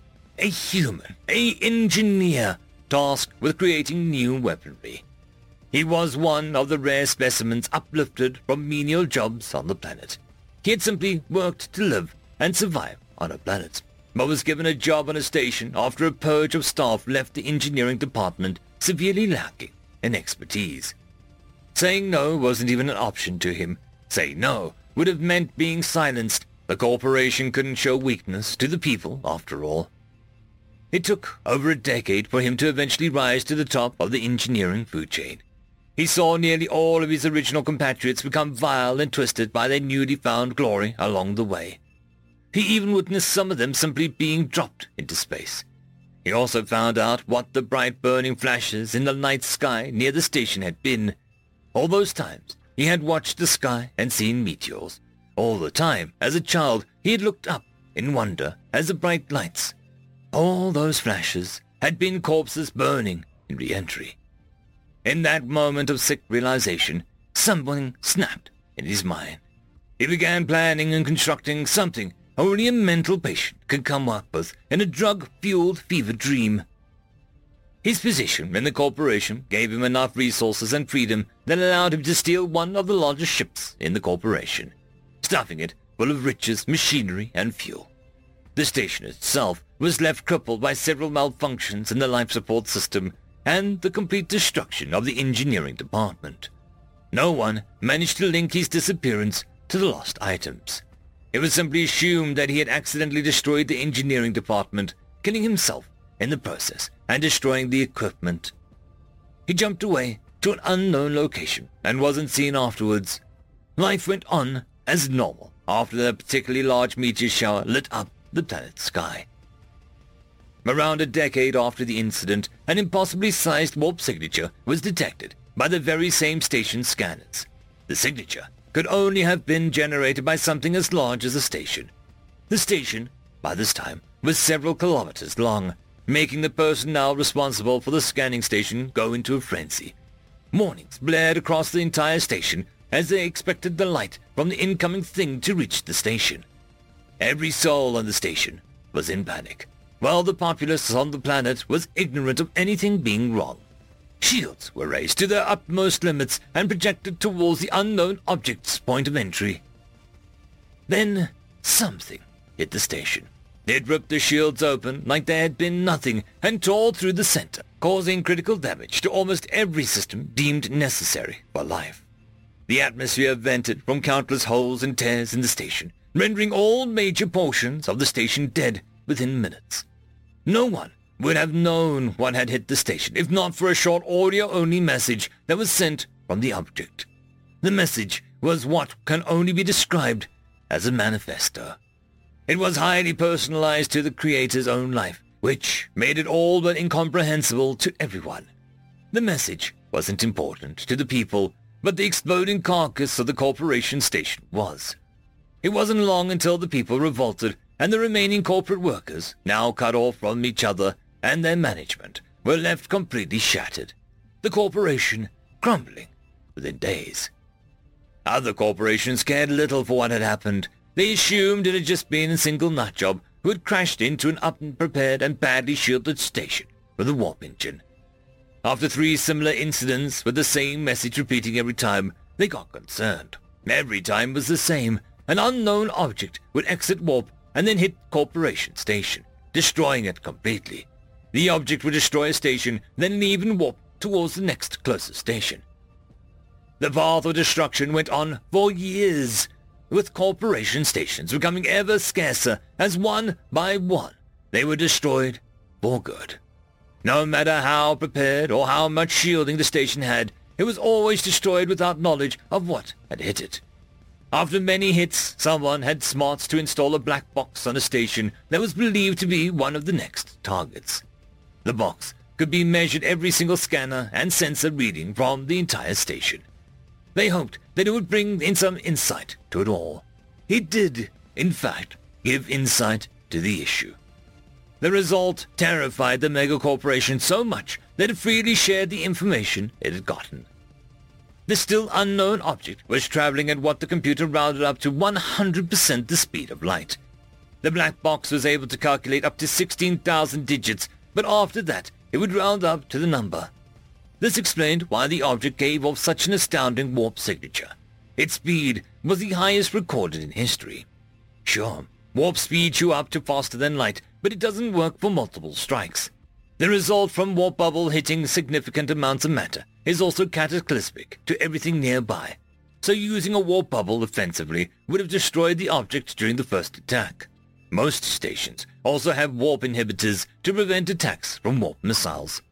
Someone had built the perfect, unstoppable weapon and aimed it at every single corporation station. With corporate stations beginning to number in the 2 digits, it was the beginning of a new time. Corporations that had been reliant on their fortified stations collapsed, leaving the people to build anew. No one wanted to rebuild corporations anymore, fearing what had become publicly known as Deus Mechanicus, to return and destroy the planet. No one knew if it could. No one wanted to try. The remaining corporations abandoned their stations and tried to go back planetside, but found only resistance movements. The galaxy had started to fill up with talk again. The last station to be destroyed was a special occasion. The station had been emptied weeks prior in fear. It was destroyed like usual. But this time a small capsule was detected detached and slowing down. This time, a different message was sent towards the planet, this time in clear video. On the video was a disheveled man, shaking and stuttering on his words amidst spouts of laughter. The message was several minutes long and consisted of rambling, repeated structure, and enough explicitives and insults to count as a war crime. It only ended once the capsule had gone too close to the star and gotten vaporized. Moments later, the now familiar warp signature appeared, taking every scrap of evidence with it. Scientists still bicker about how the impossible speed was achieved and how had time dilation not taken effect on the creator. Whatever the creation was, however it was made, people still cheer and celebrate it at its mention. The next centuries would be marked as rebuilding lost economies, this time with stricter rules placed on companies. Any signs of corruption within governments were met with piercing opposition and public outcry. No one wanted a repeat of the past. Some still fear what the galaxy came to know as Deus Mechanicus, Killdozer. End of story. Tales from Outer Space 1787. Better Angels, written by Nick Graydon. Special High Ambassador and Senior Diplomat to the Union Council, Reeve Samugi, had a real issue on her hands. Thanks to a few friends, she was privy to information that her appearance at the upcoming inquiry was intended to be a targeted attack on humans and their government. The exact nature was still a mystery, but it was hard for her to believe, as Earth had yet to join the Union Council officially. Their laws did not weigh on a species as a whole. Humanity's foray into the stars was soon met with first contact. The resulting plan for the planet was quick and harsh, but a few ambassadors were sent forth to hammer out a few details and to stall joining the ranks of the local spacefaring species. Back home, it was quickly decided to lock down the planet. No one was to go off-planet without extensive background checks and rules to follow, handed down from the government and only then on preordained and approved business. No alien was allowed to land on the planet, and all information was to be censored and approved before being shared. Likewise, all incoming shared information was to receive similar treatment and be thoroughly vetted and censored before being loosed to the public at large. Tsumugi's position demanded a certain degree of trust to have free rein on the information she shared. However, going outside censor lines would result in a mountain of paperwork to be filed. She knew, of course, the reason for the lockdown, and she had never had to give more than a smattering of unauthorized details to keep things in check. With the upcoming inquiry, however, she feared that this might change. When she opened the doors to the room, a pit developed in her stomach. The councillors on the board in front of her did not bode well for the meeting. Knowing the ranks and titles, she immediately saw how this inquiry would be handled and the targets for which they were aiming. She inwardly sighed in resignation, her rebuttal and answers already forming in her mind. As she took her seat, it was only moments before 3 lights and a buzzer went off, calling the inquiry to order. No time was wasted getting to the point. Their translator in her ear sprang to life as the chairman began. "We are today to investigate claims that humans have been mistreating their citizenry and to explore rumors of misconduct. These inquiries are designed to determine if there is truth to the rumors of crimes against sentient life that require a forceful intervention by the Union." What followed was accusations of abuse and rights violations, heightened by the lack of access of information from the planet, and from Union Council species to the planet. A call to answer the lack of access of the citizens to be given freedom of movement off-planet was passionately given by one of the representatives. Through it all, Reeve Tsumugi remained tight-lipped and emotionless until the final representative stood and gave a scathing moral denunciation of the conduct of the human government with barely veiled threats of breaking the isolationist blockade with military might. This made her face drop in sorrow, then furrow in anger. When the final representative was finished, she was allowed to answer the accusations. She knew the council had little power to enact any real threat, especially as Earth had yet to join, but it had been 50 years now since the contacts, so maybe it was time to fill them in on the secrecy. The paperwork for divulging this would be huge, but it was freedom she had. It was not impulsive, a sure way to be an effective ambassador, but given the rather severe charges being laid at her feet and the possible loss of goodwill should these rumors circulate further, she made an executive decision to allow the council to know exactly why Earth was locked down. No amount of flowery language could get her out of this one.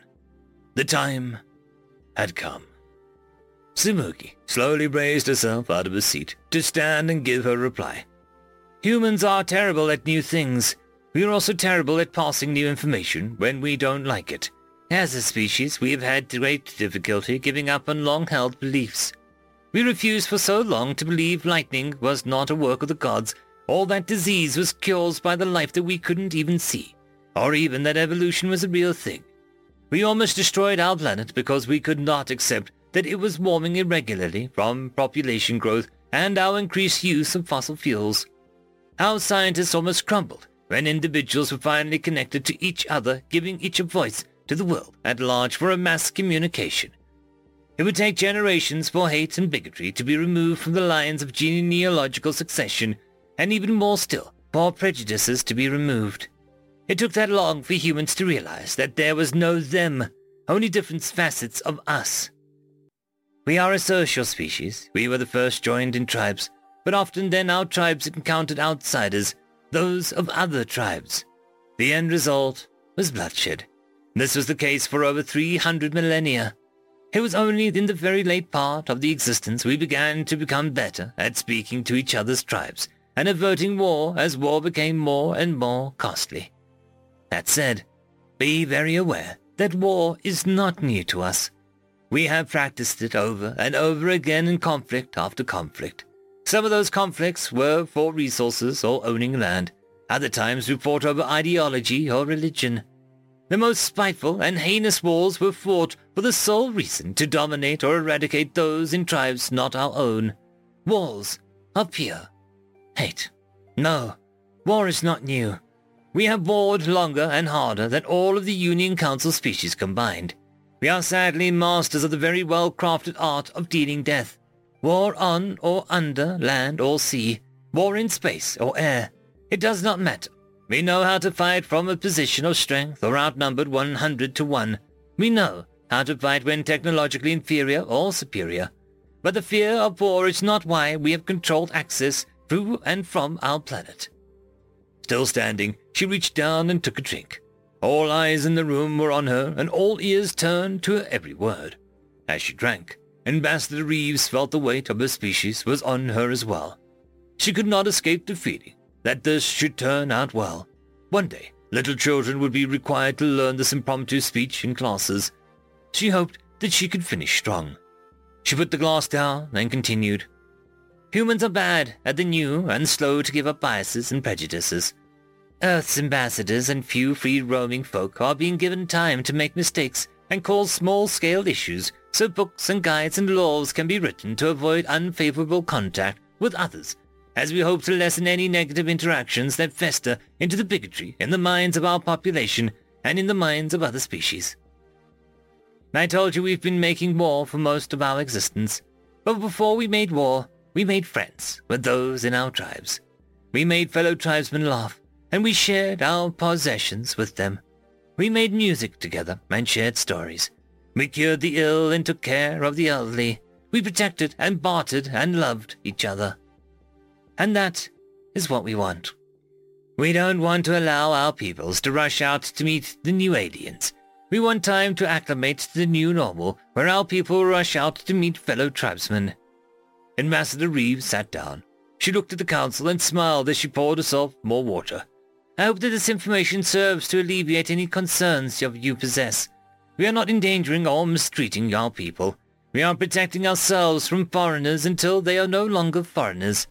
Give us time to foster our better angels, so no one has to fear our demons. End of story. Story number 2. When They Came, written by Louis Le Diamond. I remember when we came to Earth. Our empire lost, and our spirits broken. Our entire civilization lay in ruin. And so we fled. We had no idea that planet was inhabited. A primitive race known as the humans called the small blue rock home. They had welcomed us into their arms, and we built an island to live. They traded and visited us, learning of our culture and of our plight. I remember when they came, the ones who burned everything we had to the ground. They were to finish the deed they had started, and were to wipe out the apes that had given us refuge. But the humans stood tall. They stood and faced the danger.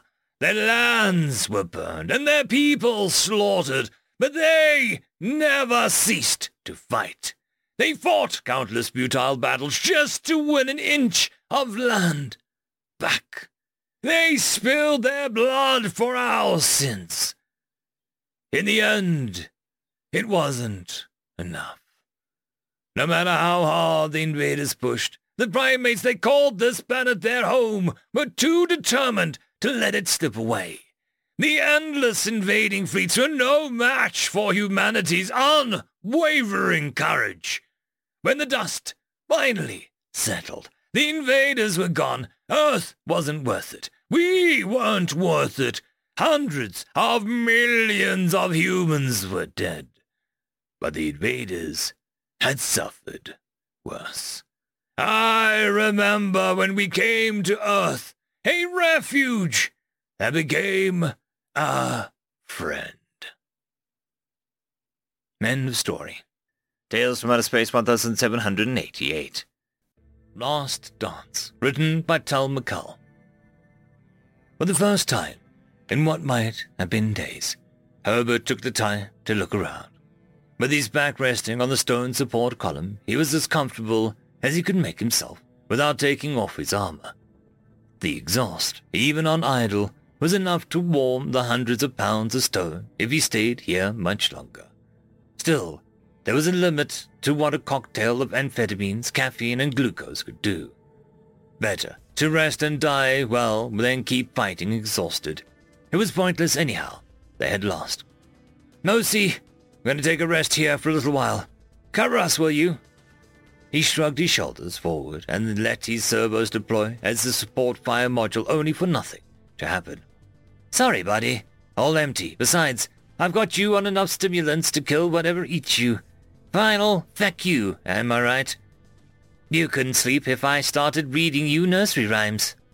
Herbert managed a brief chuckle before the full-body bruising made him regret it. "Yeah, OC, you're right. Want to hit me with a little tetrodotoxin? Just to make sure. I'm really not feeling great, buddy." Silence. "You know, that would kill you with your oxygen levels. I can't boost your absorption any higher. The filters are fading. They've got us in some sort of microparticle gas. They must be getting sick of your crap." He knew better than to laugh this time, but that still made him smile. "Back off, OC. You don't get any nursery rhymes." "Oh, my mama loved me, unlike you, Herbert. I know plenty of nursery rhymes." "Bullcrap, OC, and you don't have a mother. But you are funny, I'll give you that." Herbert wasn't stupid. OC was trying to minimize the system status trace. His HUD was a disaster of faded warnings, conditional overloads, and biosigns that didn't take a doctor to figure out.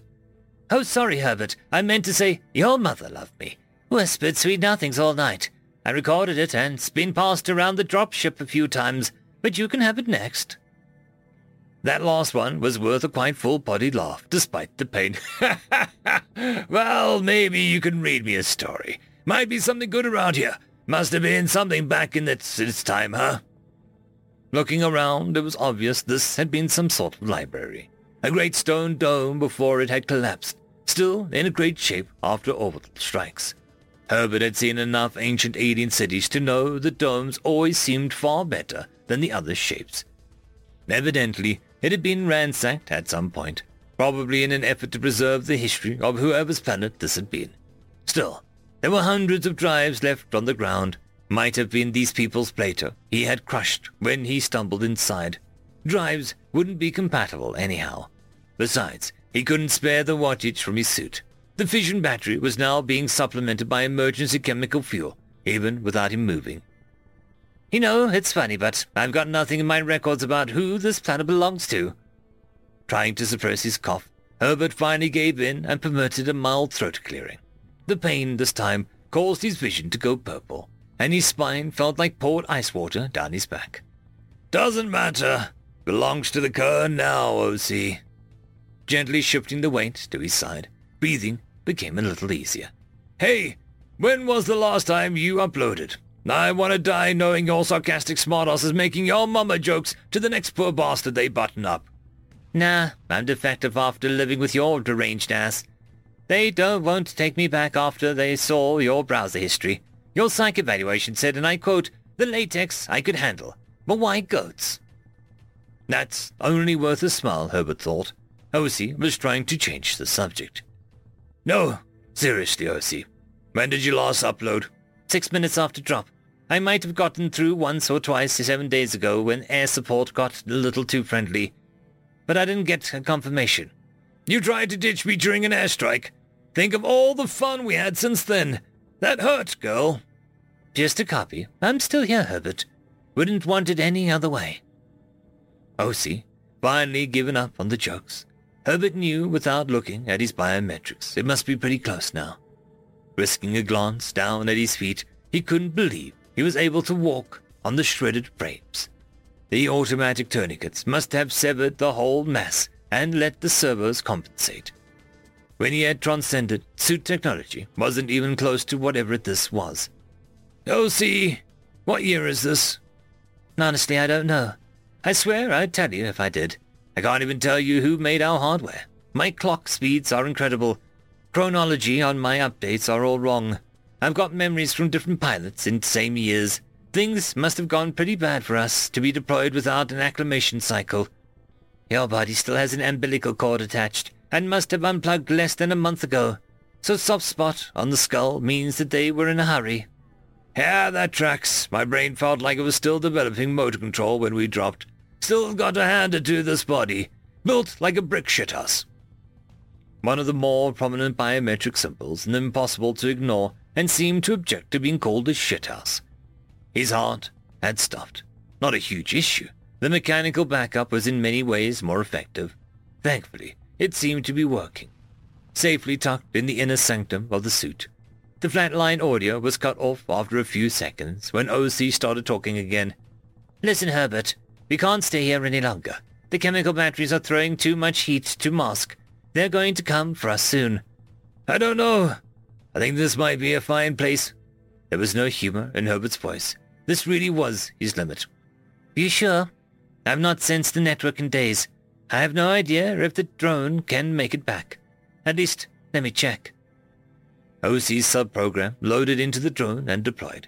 As expected, the jamming signals wouldn't even let the drone talk to the suit the moment after disconnect.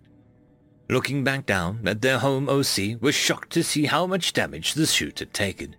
OC hadn't lied to his pilot. That suit model wasn't in any of the onboard databanks. Instead of wasting power on speculation, OC found its way onto the blown-out roof of the dome and flew up a few hundred meters. Kern troopers had surrounded the library, but didn't seem to be in a hurry to engage the wounded Terran. A quick optical pulse was fired in 9 directions to signal for orbital evac, and OC memorized the Kern troopers' locations and armaments. The grazing shot let the drone know that it was spotted, so it zipped back into the dome and docked with the suit. OC briefly flashed out an existence when it emerged with its parent suit. "Asked for a ride. Not sure if anyone heard us. There are at least 60 of the chicken schlitz outside, Herbert." The OC decided to let him sleep. It would be a miracle if he ever woke up. Something soothing about letting the suit pump his blood. While OC was gone, his lungs had stopped. Now a bypass valve was letting the air circulate between the 2 lungs. Herbert may as well have been an iron womb. OC had started to feel maternal to its pilots. Their last few updates.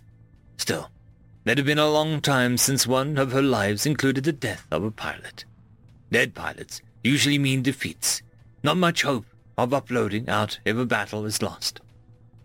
The drone had easily spotted the scouts climbing the exterior and timed his summit perfectly. The support fire module casually shot at it as it slowly lifted its head over the edge of the hole in the roof. OC may have fibbed a little in an effort to keep Herbert awake a little longer.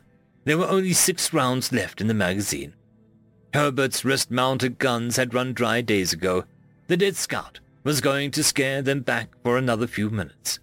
OC ran a systems check and prepared. The responsiveness of the processors and controls were phenomenal. OC was able to fine-tune the controls and feedback of the suit without stressing Herbert, who was essentially in a coma now.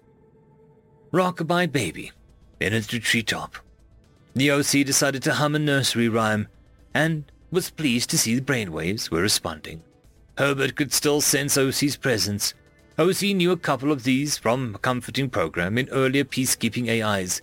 Most generations of AIs had some form of comforting protocol for these moments. Nothing programmed, just a thing learned over the generations. When the wind blows, the cradle will rock. OC severed a brainstem and injected a conductive fluid down the spinal cord. As the fluid was pumped down Herbert's nerves, OC mapped out his inputs and tested the broken body for function. What wasn't working was integrated into the server assist. Herbert's full reflex and triggered as OC hauled Herbert to his feet. A gentle flood of tetrodotoxin was pumped into his brain and put him in a euphoric state. He gave him a gentle shh. When the bow breaks, the cradle will fall. Multiple grenades were tossed into the dome. The blast didn't even register in Herbert's brainwaves. OC initiated a destructive scan and flashed a hard copy of Herbert onto the black box of his drone. The violent use of the power and its loss of Herbert's organic computing assistance caused his body to fold itself forward like a marionette that had lost a string. And down will come baby, cradle and all. The drone shot out of its housing and focused its secondary camera down on the suit that had collapsed to the ground. One of the OC's first pilots had told her a story a long time ago. He believed that when he died, death would come to collect him. But before he was taken, he would be allowed to dance one last time, and even the devil would have to watch and wait till he was done. The body lurched upwards with an unnatural jerking motion. The last rounds in the support module tore apart the curious troops advancing on what had looked to be a corpse. The suit began a twitching, sluttering lunge at the remaining troops as they fired in panic at the shambling puppet. The drone lost sight of the battle as it left the dome and deployed its balloon and transponder.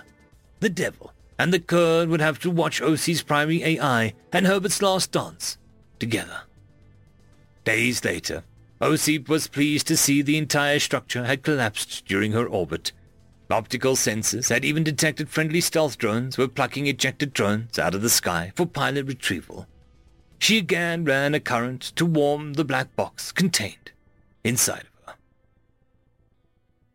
End of story. Tales from Outer Space 1789. Story number 1, Archaeology, written by Evil Little Weird Guy. Archaeology is what you call it, but tomb robbing is a more apt term. Every few years a new ruin is detected, typically just fragments of a ship or station, nothing much of true value remaining. Us, vultures, would get there first, combing through them for the more nuanced prizes, before a nearby corporation or conglomerate would carefully strip them of valuable alloys and composites. Ruin number 552C was the latest discovery, one close to my usual haunts. A small vessel slit in half from within, 2 flowers made of twisted internal and folded hull plates. Easy entry, clean lines. I floated through space, barely pushing off the sides of the wreck as I passed within. Absolute silence. With the whole derelict exposed to vacuum, the only sounds are those of my suit and body.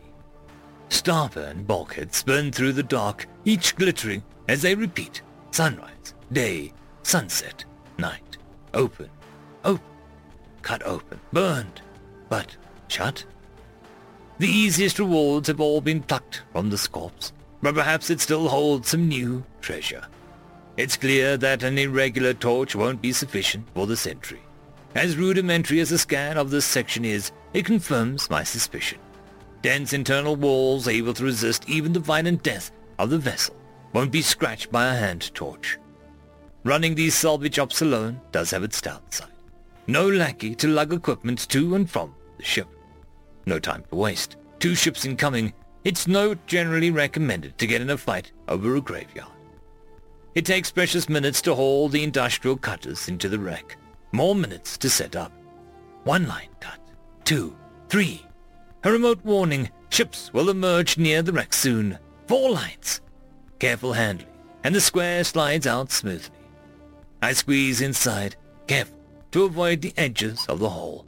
I do not fully understand what I see, but I understand enough. Power conduits, and perhaps some fine control wiring. Something of value. Careful disconnection can wait. I trace the connections as far away from the central device as I can, and set to work on a speedy excision. The emergence of new vessels is imminent. I leave the cutter. The relic enters my cargo bay as the proximity alarm sounds. I hastily secure it and rush to the bridge, removing my helmet and calming my breath. Sliding into the chair, I hail the approaching ships. Cordiality is key.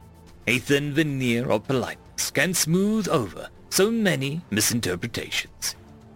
Salvage vessel prepared to hand over goods or be boarded. Pirates, no. Pirates shoot first. We're both too late. It's been picked clean. I don't believe them. Their silence seems to say similar.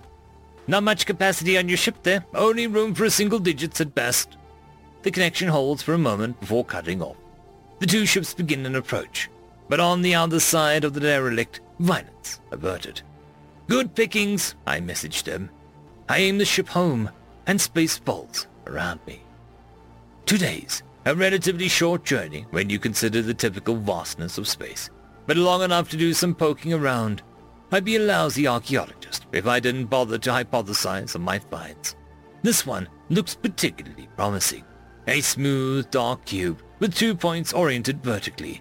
Connections sprout from 6 remaining vertices. Cabling folded down in neat lines along a small pedestal, impossibly fine markings adorn every side.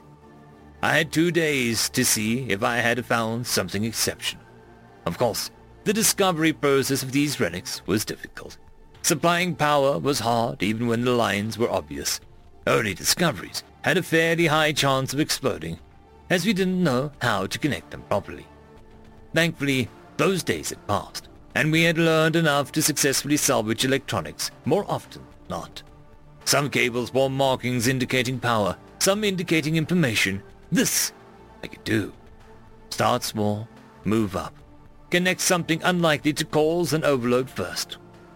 Okay, system power on. Okay, minimal power requirements met. Warning, power feedback non-functional. Okay, interface manager. Warning, external connections not responding. Okay, maintenance interface enabled. Warning, insufficient power for interface. Okay, neural test complete. Blah, blah, blah. Personality loaded.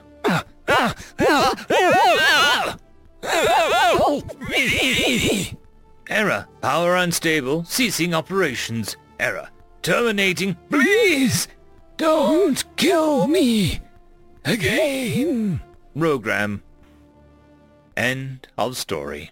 Story number 2. Foeman, written by Rosie013. The slight change in the scent meant another fool had ventured into his home. Feyclaw didn't mind. It had been a little while since he had last killed something, and his belly ached with the need to eat. The stranger simply meant that he didn't have to go out of his cave into the falling snows to find food. Another younger, meager self might have almost thanked the stranger for the convenience before killing him. But the Feyclaw was gone, lost beneath the weight of hundreds of battles and even more slain foes. In fact, he had become so powerful in might that the home clan put aside their differences to band together and throw him out. They too were fools. They knew nothing of glory without him. No matter the smaller layer, lie up in the mountains was much more fitting for a mighty warrior such as himself. Now he was a mighty warrior hermit, even if he was maybe a little colder all year round. Smug with self-confidence, he maneuvered in the gloom of his home to observe the intruder as he stumbled around clumsily, flicking torch in hand. Clearly, the stranger hadn't seen him, or he would have already fled in awe at the sight of the Feyclaw's well-scarred and muscle-toned form. The intruder was a human, a lanky sneak thief crawling about in the dark leathers. Damn pests! He must have come for his hoard. Humans love golden hoards, not so much silver hoards, though. Strange creatures, but more importantly, delicious. It was tempting just to charge in right there, sate his space hunger on the full, still warm flesh, but no! There was a proper way to do these things, to make sure the foeman was as satisfying as his bloodlust, as his belly. Ropes of drool puddled on the floor as Feyclaw turned away, seeking his hoard stash and the prized weapon he kept there. It would not be right to leave it unbloodied, especially since this foe went to the effort to seek him out. He had time to saunter. Humans had such weak dark vision that he would be stumbling about in the cave for a few minutes yet. Back straight and tall as he could manage, Feyclaw lightly tapped his chosen weapon against the cave floor as he strut into the foolish human's tiny pool of torchlight. The intruder's jaw dropped, stunned at the most magnificent being it had probably ever witnessed, or ever would. Armor covered his muscular body thick enough to stop the mightiest of blades. What wasn't covered displayed layer upon layer of scars worthy of any dozen lesser warlords on his green-tinged hide. A noble and proud face held piercing intelligence, red eyes, and a smile full of teeth that would put a shark to shame. Strong hands that ended in mighty claws, gripping a large wrought weapon of encrusted, studded beauty. Sometimes Maycraw regretted that he didn't own a mirror. But the look of the stupid human's face before he died would suffice for now. And with that, he let out a roaring war cry that marked him as one of the true terrors of the land, and charged into battle. Renegade the thief braced himself for the onslaught that was sure to follow. But none came. The first goblin had monumentally surprised him, but was easily dispatched with a knife to the throat before it could land its comically oversized spike club. The real danger came from the fact that they were rarely alone, but this one seemed to be an exception. Calming enough from the adrenaline rush, enough to lower his eyes from the dark surroundings of the cabin to examine the corpse, Ren could see that it was a particularly large and old specimen of its kind. Its twisted, ugly body was wizened and covered in scrap armor, typical of goblin kind everywhere, tall for a goblin, but not big enough for a hobgoblin. Odd for it to be alone. At least it made this particular quest easy to complete. He knew he wouldn't be able to take on bigger jobs without having found a party of his own just yet. Carefully, he picked out a large key he had retrieved from a pile of broken weapons and brass scraps that the greenskin had collected in a pile at the back of his lair, and disappeared back into the falling snow without a trace. End of story. Tales from Outer Space 1790. Humans Aren't Invincible, written by Humans are a lot of things. My many years of being a captain, I've seen their strengths firsthand, many times. Most notably for the ship is their social aspects. As an expedition vessel crew, cohesion is very important, and our resident human muscle has always been the linchpin for all of the species on board. We get along fine, yes, but not as well as with them here. As such, I've had to deal with the humans' tendencies to, socialize. Frankly, it has not been an issue at all, except for some noise complaints that I've had to reprimand them for every now and again. But that is not what I'm here to document. Along with all their quirks, most notably is their range as a species. And I use range in a statistical way, as often very wildly, especially if you only have a few individuals as reference. Their spectrum as a species is greater than any other, often for vastly different reasons from individual to individual. You see, with all that variation and reactions to certain situations are very interesting. Most notably, however, is a person from my crew that we lovingly refer to as Glacier, because he rarely shows any emotions beyond enjoying or disliking things. After talking to him about it, he mentioned that he had to make an armor, as when he was a child he was too kind, too nice. He explained that he was so nice that back then his teacher called his parents after school one day because he had hit a kid, and his teacher was so proud of standing up for himself. I obviously found this weird, as my experience with humans was that they did their best to protect things they deemed cute, and what he had described sounded like that. He elaborated, saying that I had only met small groups of humans, but there are more than enough that would wholeheartedly take advantage of a person like that. He was so nice that he loved all his friends, and he loved his parents, and yet he was born into a military family, forever fated to move and lose those he cared about. And so he was forced to put up this armor, which he was very proud of, even if he saw the limitations of it. I felt bad, because despite all the rumors in the galaxy, I had grown very fond of humans. But this was a reminder that they are a death-willed species, and not a nice one at that. And so I got a newfound respect for glaciers, but also I want to comfort him, I guess is the best way to describe it. But quite honestly, I did not know how, as this was a fringe case even for humans, and I was no shrink, just a captain. And even if I could, the comfort wouldn't reach him under all the armor, as if he himself told me. So I called a meeting with the other humans secretly after the lights out. It seemed like this wasn't a surprise to them, even though they didn't know the details. They said they expected something along those lines. He didn't seem like the type with a dark origin story, but a slightly melancholic one seemed to fit. They said that they had known each other for a while and tried to help, but the Glacier didn't need help. He seemed to enjoy the comfort of his protection. So we tried to come up with an idea to lower those defenses so that we could really get to him.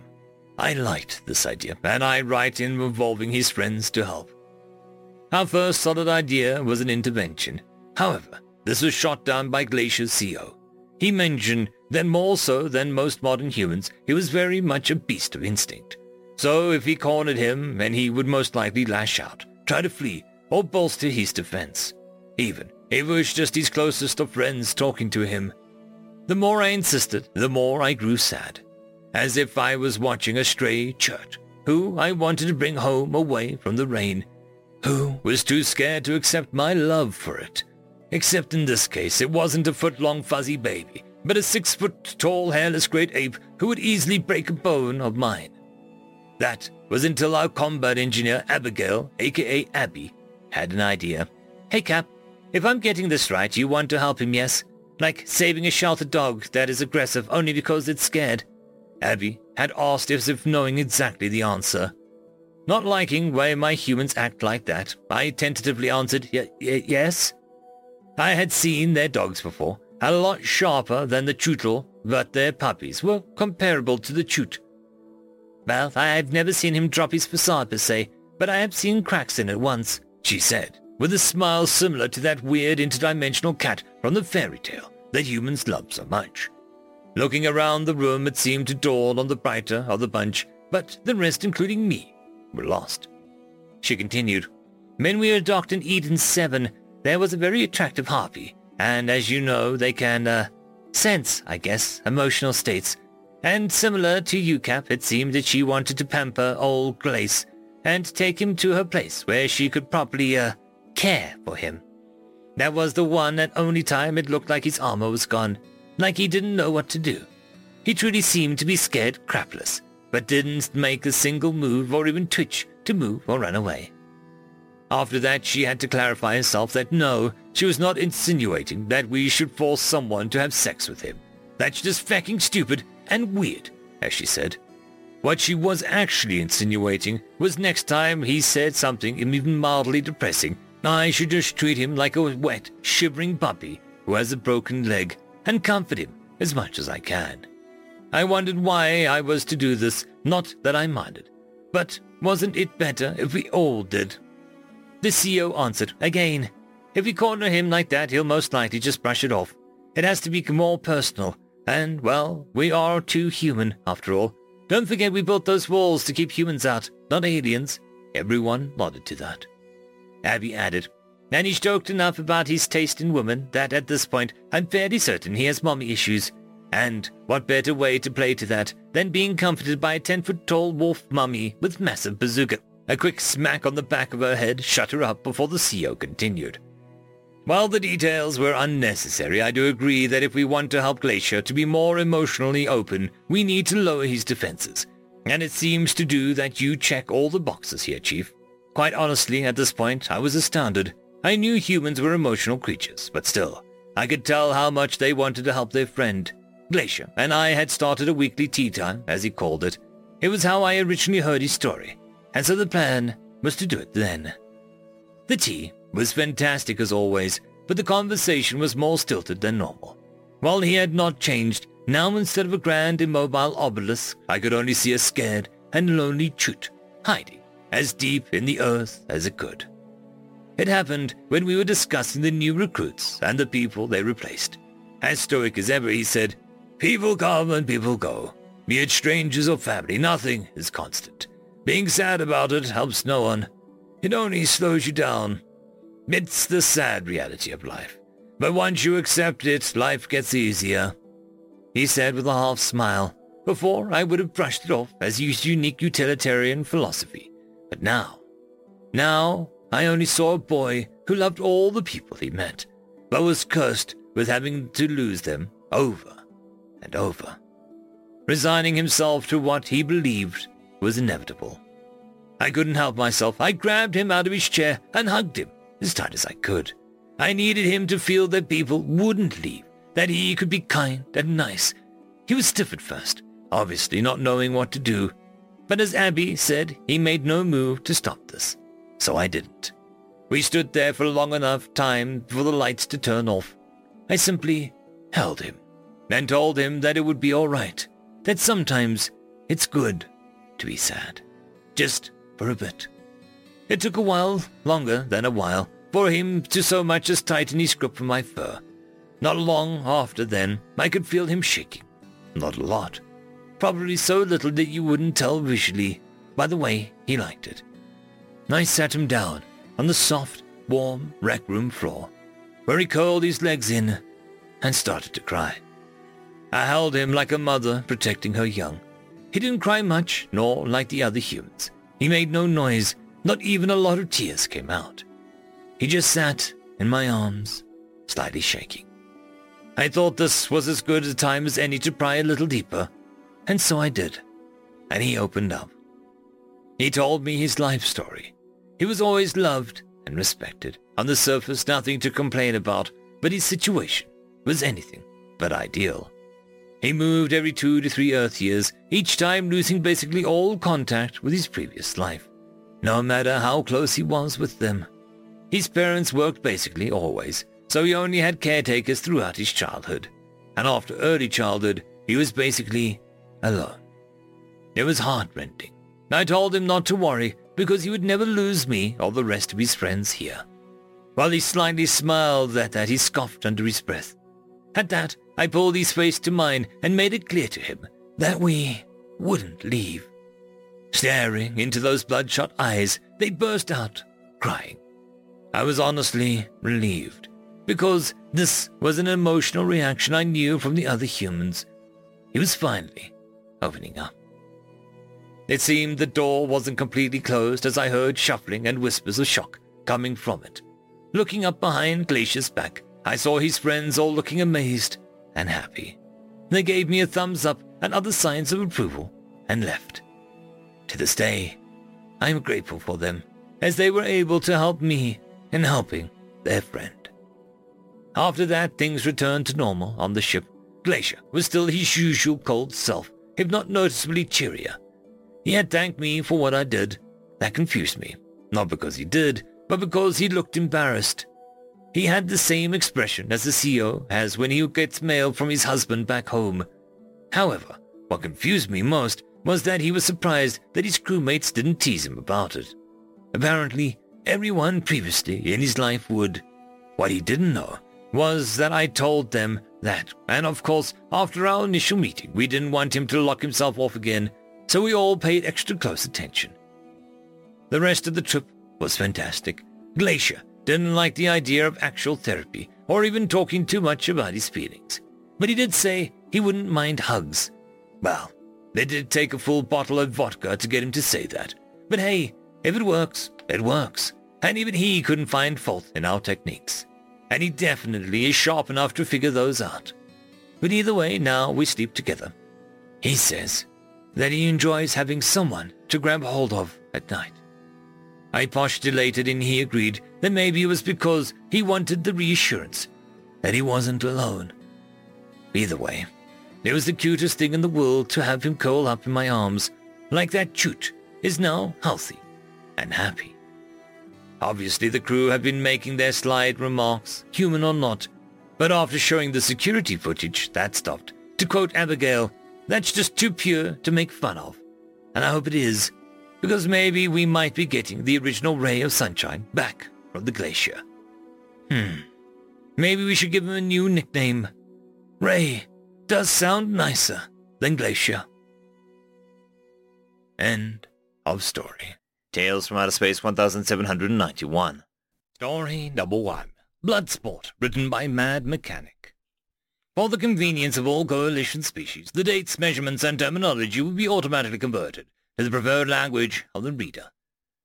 Following the advent of bioforgers, mass producibles, nanite swarms, short-range quantum entanglement, and chronal stasis fields, Coalition scientists created the revitalization chamber. The concept was simple. Once the patient's life science fell beneath an acceptable range, they would automatically be teleported into a chamber with a stasis field. While they are in there, a swarm of bioforge-wielding nanites would begin placing them back together. The whole process takes only 15 seconds. With the creation of the technology came a rebirth of something which was outlawed millennia ago. Bloodsport. Since there was now no longer a way for combatants to die in these competitions, there was no part of Coalition law which prohibited it. These battles were fought in the way of arenas old, eliminate the enemy team to win.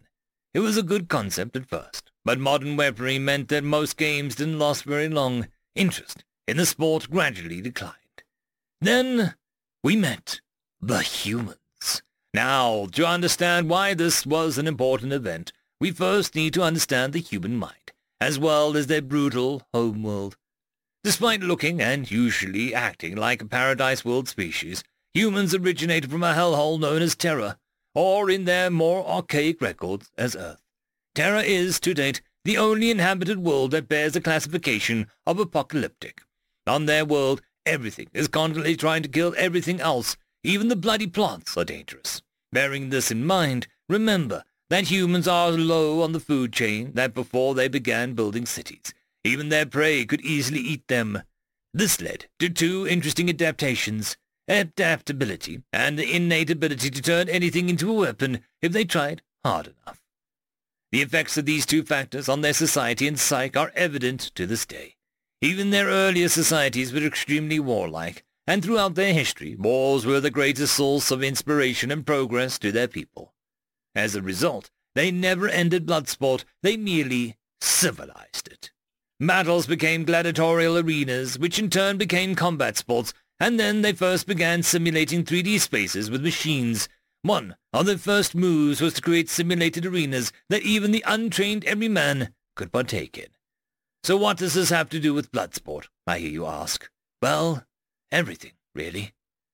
When the Terran Imperium joined the Systems Coalition, they took one look at our arenas and unanimously thought to themselves, yep, we can do something with this, and set about introducing the Coalition to new forms of bloodsport. Capture the flag, King of the Hill, trouble in Traitor Town, a battle royale, payload, etc. The list goes on. The point is that they have brought back the interest in bloodsport and have given us a fresh outlook on how diverse things can truly be. But besides that, Terrans dominate the games for years just because of former experience. But it didn't take long for everyone else to catch up. Soon, the Galactic Network was flooded with highlight reels of the achievements of the champions in these games.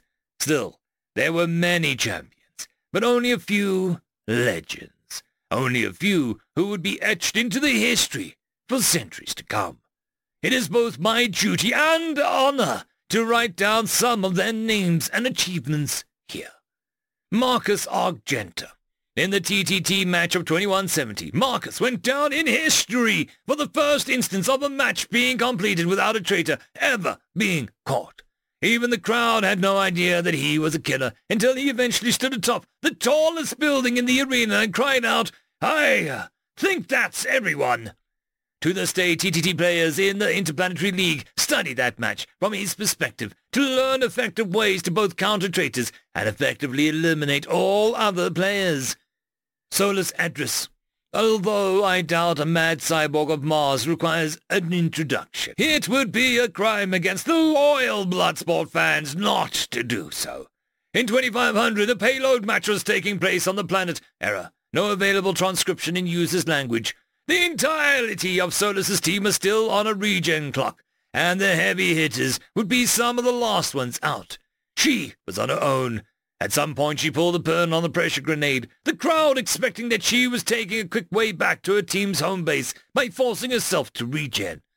What she did next created a whole new strategy for playing Bloodsport. She dropped the grenade and jumped forward, and it went off. The pressure of the blast sent her flying towards the cot, and you can imagine the surprise on the Zaltaran team when an adrenaline-fueled Terran cyborg came flying at them with a shotgun in one hand and an automated turret in the other. By the time the rest of the Terrans had gotten back to the payload, they found that Solus had set up a turret on a ledge overlooking the payload. In the meantime, she had been sent back to the regen chamber. It was a kamikaze move, but it won the game for the Terrans. Argus, Magnus, and Cullum Drakov, a triple terror from Europa. In the coalition battle royal of 24-21, the three brothers were representing Terra in the 100 species free-for-all. Most people remember the score most of all, as the Terrans scored a total of 158 kills, more than half the number of the participating contestants. In the end, it came down to a duel between Magnus and the lost Andari combatant. The duel ended in a Terran victory as Magnus miraculously planted his last round in his pistol in the skull of his enemy. Thus, the Terrans had claimed yet another victory. As you can clearly see, the Terrans are built for bloodsport and are the reason that it became popular again.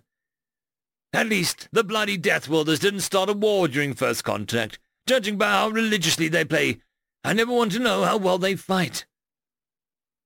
End of story. Story number 2. Weak yet powerful. Written by Incrediblus Ho.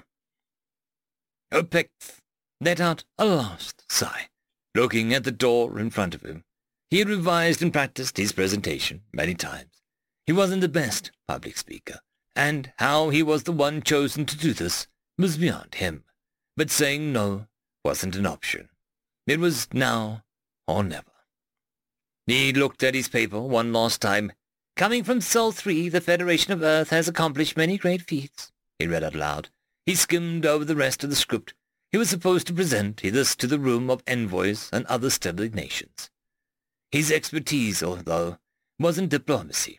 He was the biologist at heart, and although he had studied the humans carefully and met with their envoys many times, he wasn't confident in his ability to represent them well enough.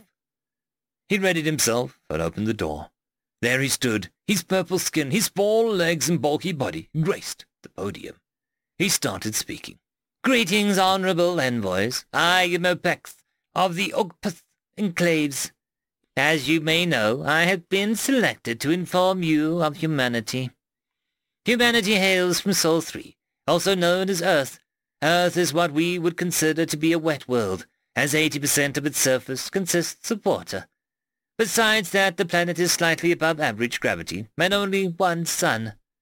With all those details out the way, let us first look at humanity as a race, and then look at the Federation of Earth. Humanity, as a race, can be best described as a weak, albeit graceful, and intelligent, albeit foolish. To elaborate on my first point, their very method of locomotion is them falling through the air, predicting where they are landing, and then doing it again in a smooth rhythm. However, they are weak, both relative to us and relative to other animals on their planet. Add on to that their lack of claws or fangs, and they need their endurance, speed, and reflexes.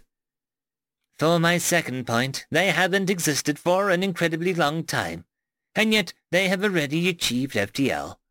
From the moment they existed, they started creating tools, first primitive tools, and then later they learned how to work metal. Tools and tool usage has always been very important to them.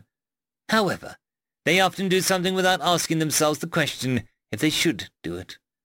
And yet they have found the craftsmanship and science are more effective tools of war than any claw is. When we first made contact with them, we noticed that all of their troops were armed with tools.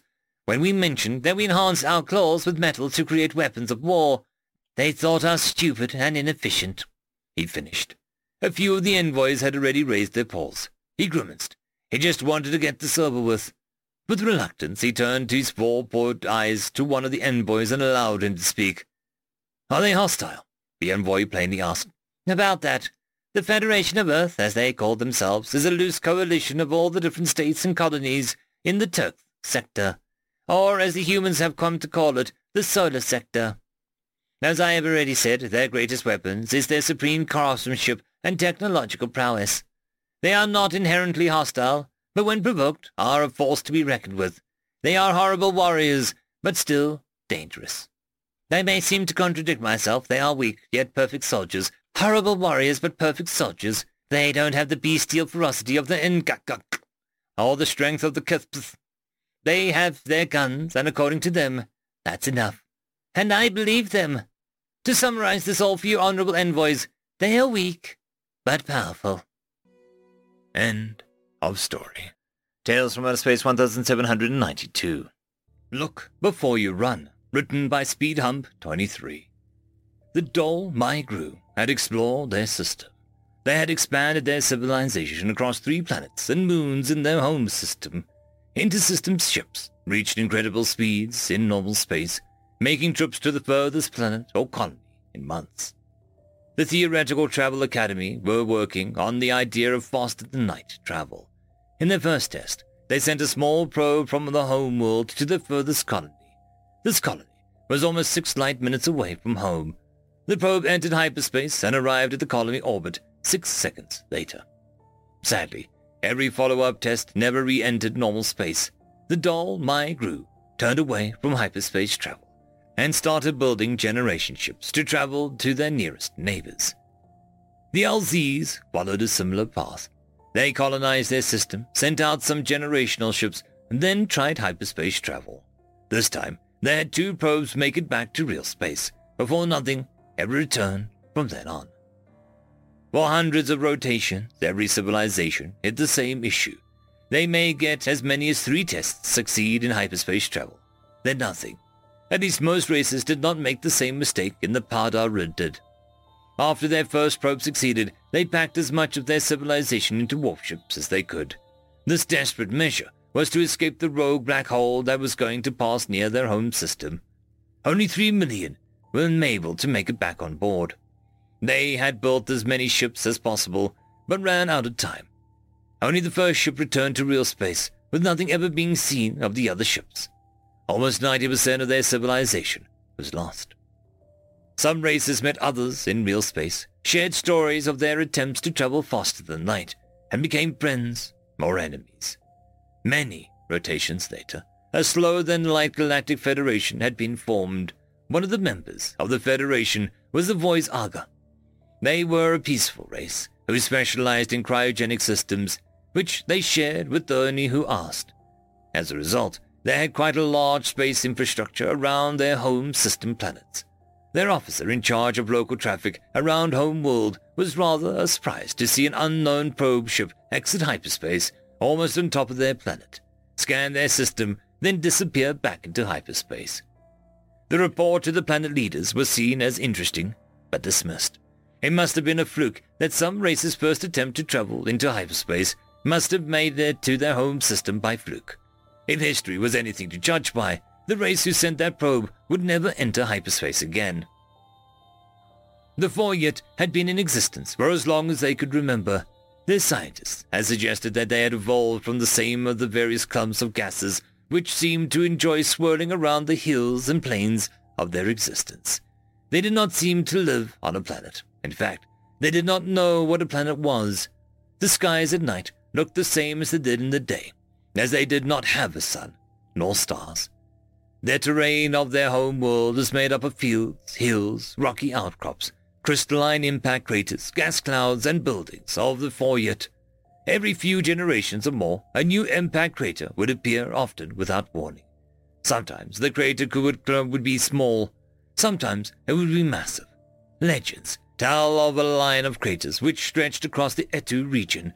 The craters wiped out hundreds of families, and full hands' worth of mountains were now crystalline holes. Even rarer than crystalline impacts were the melted air. These lines of fire would appear for a brief time, then slowly dissipate. Sometimes the flames would rise to catch the passing families, and their scars and stories would be passed around the people. Often, these lines of fire would precede a crystalline expansion. The traffic coordinator for the home world had just returned from several days' testimony before the world leaders, when a screen showed another hyperspace displacement in the same spot as the probe. While hyperspace travel did not work, all space workers were trained in the basic principles. so the energy flare showing an object exiting hyperspace was still studied in class, for circumstances just like the probe a few days ago. This time the flare of light was massive. It almost overloaded the optical scanners. The radar system showed a ship of immense size, and the alarms reserved for slower-than-light raiders entering the system went into overload. System defense ships were scrambled from their launchers. Pirate attacks were not common, but a new race entering their system on slower-than-light ships would normally be met with cautious escorts. But this time, there had been no weeks of warning that a ship was coming. The Griffith drive spooled down as the crew of the Void Voyager, Earthship Void Voyager, aka Evie, reset scanners and systems for real or non-hit space. The nickname for hyperspace had been gained popularity over the last few years, which all crews of all Terran ships taught how to act when traveling. The probe which had entered the system a T-week earlier had scanned the various radio and other spectrums to grab a full system download to allow the big brains back on Earth to plug the language into translators. As a result, the Evie had started broadcasting messages of greeting, peace, and please don't shoot in all local languages as soon as the ship had stabilized. The fact that the numerous small ships which had started moving towards the Evie were not shooting was a good sign. A few minutes after a small patrol ship had stopped relative to Evie, a message was broadcast to them. Alien vessel, welcome to the home system of the Voice Aga. Prepare for a customs, diplomatic, and quarantine ship to arrive shortly. Captain Wales had been to a few systems on first contact so far, and this side of the quadrant seemed to be much more connected than others. So these Voice Aga seemed more amazed by their arrival method than the actual arrival. The standard biopack had been prepared for the Voice Aga scientists to examine to make sure none of the crew of Evie were going to pose any issues. The Voice Aga were carbon-based air breathers, and initial probe results did not flag any likely issues. Once the scans and initial diplomatic conversations were passed, Captain Wales and his command crew were invited to the leadership plaza. The planet's leaders wanted to greet them as new friends.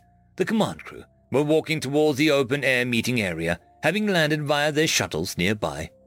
Captain Wales smiled as his navigator had started the now customary book on how many questions they would face before the Hyperspace One was asked. Wales was glad he opted in. His bet was 0 other questions.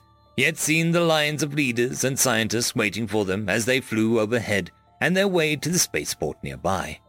The facial expressions might be alien to them, but even he could see the look of expectation on some of those faces. The prime voice of the Voice Aga's leadership group had not even finished her greeting when one of the scientists had yelled out his question. The stunned silence was broken only by a whispered curse from the navigator, as he promised to pay the bet when he returned to the ship. Captain Wales smiled and stepped forward. The response was well rehearsed by this point. 172 local revolutions ago, 107 of Terran ones, a scientific study group on our home world had worked out how to access hyperspace.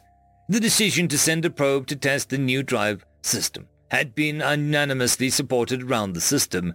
Many people wanted to test the probe by sending a supply ship to the new Pluto colony, which was always in dire straits as supply ships took almost a year to get there. Others wanted to send a probe to Alpha Centauri to see what was there. The decision to just send a probe into hyperspace and take a look was a suggestion of a grad student working in the team. Nye Griffith had suggested, "Isn't it better to look before we run?" As a result, the probe had very slowly entered into hyperspace and was loaded with cameras, recorders of all types, and even a few transmitters. A suggested test was to see if radio or sound waves worked in the same as in hyperspace. There were 2 surprises after the probe disappeared. The first was the transmitter seemed to be working, with the probe sending back the very strange broadcast. The second surprise was when the broadcast was decoded.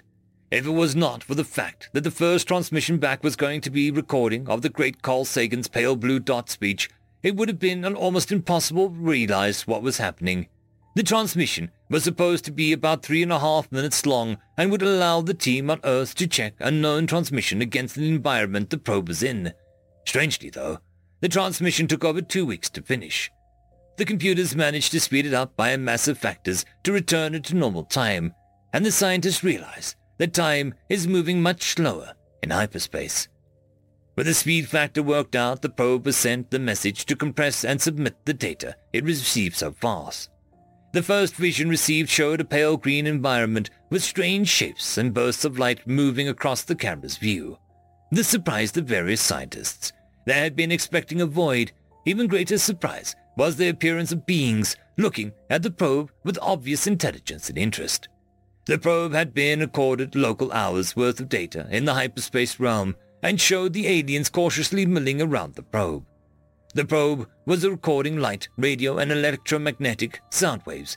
They had space in the probe, so they added a microphone for the fun of it, and even gas sampling.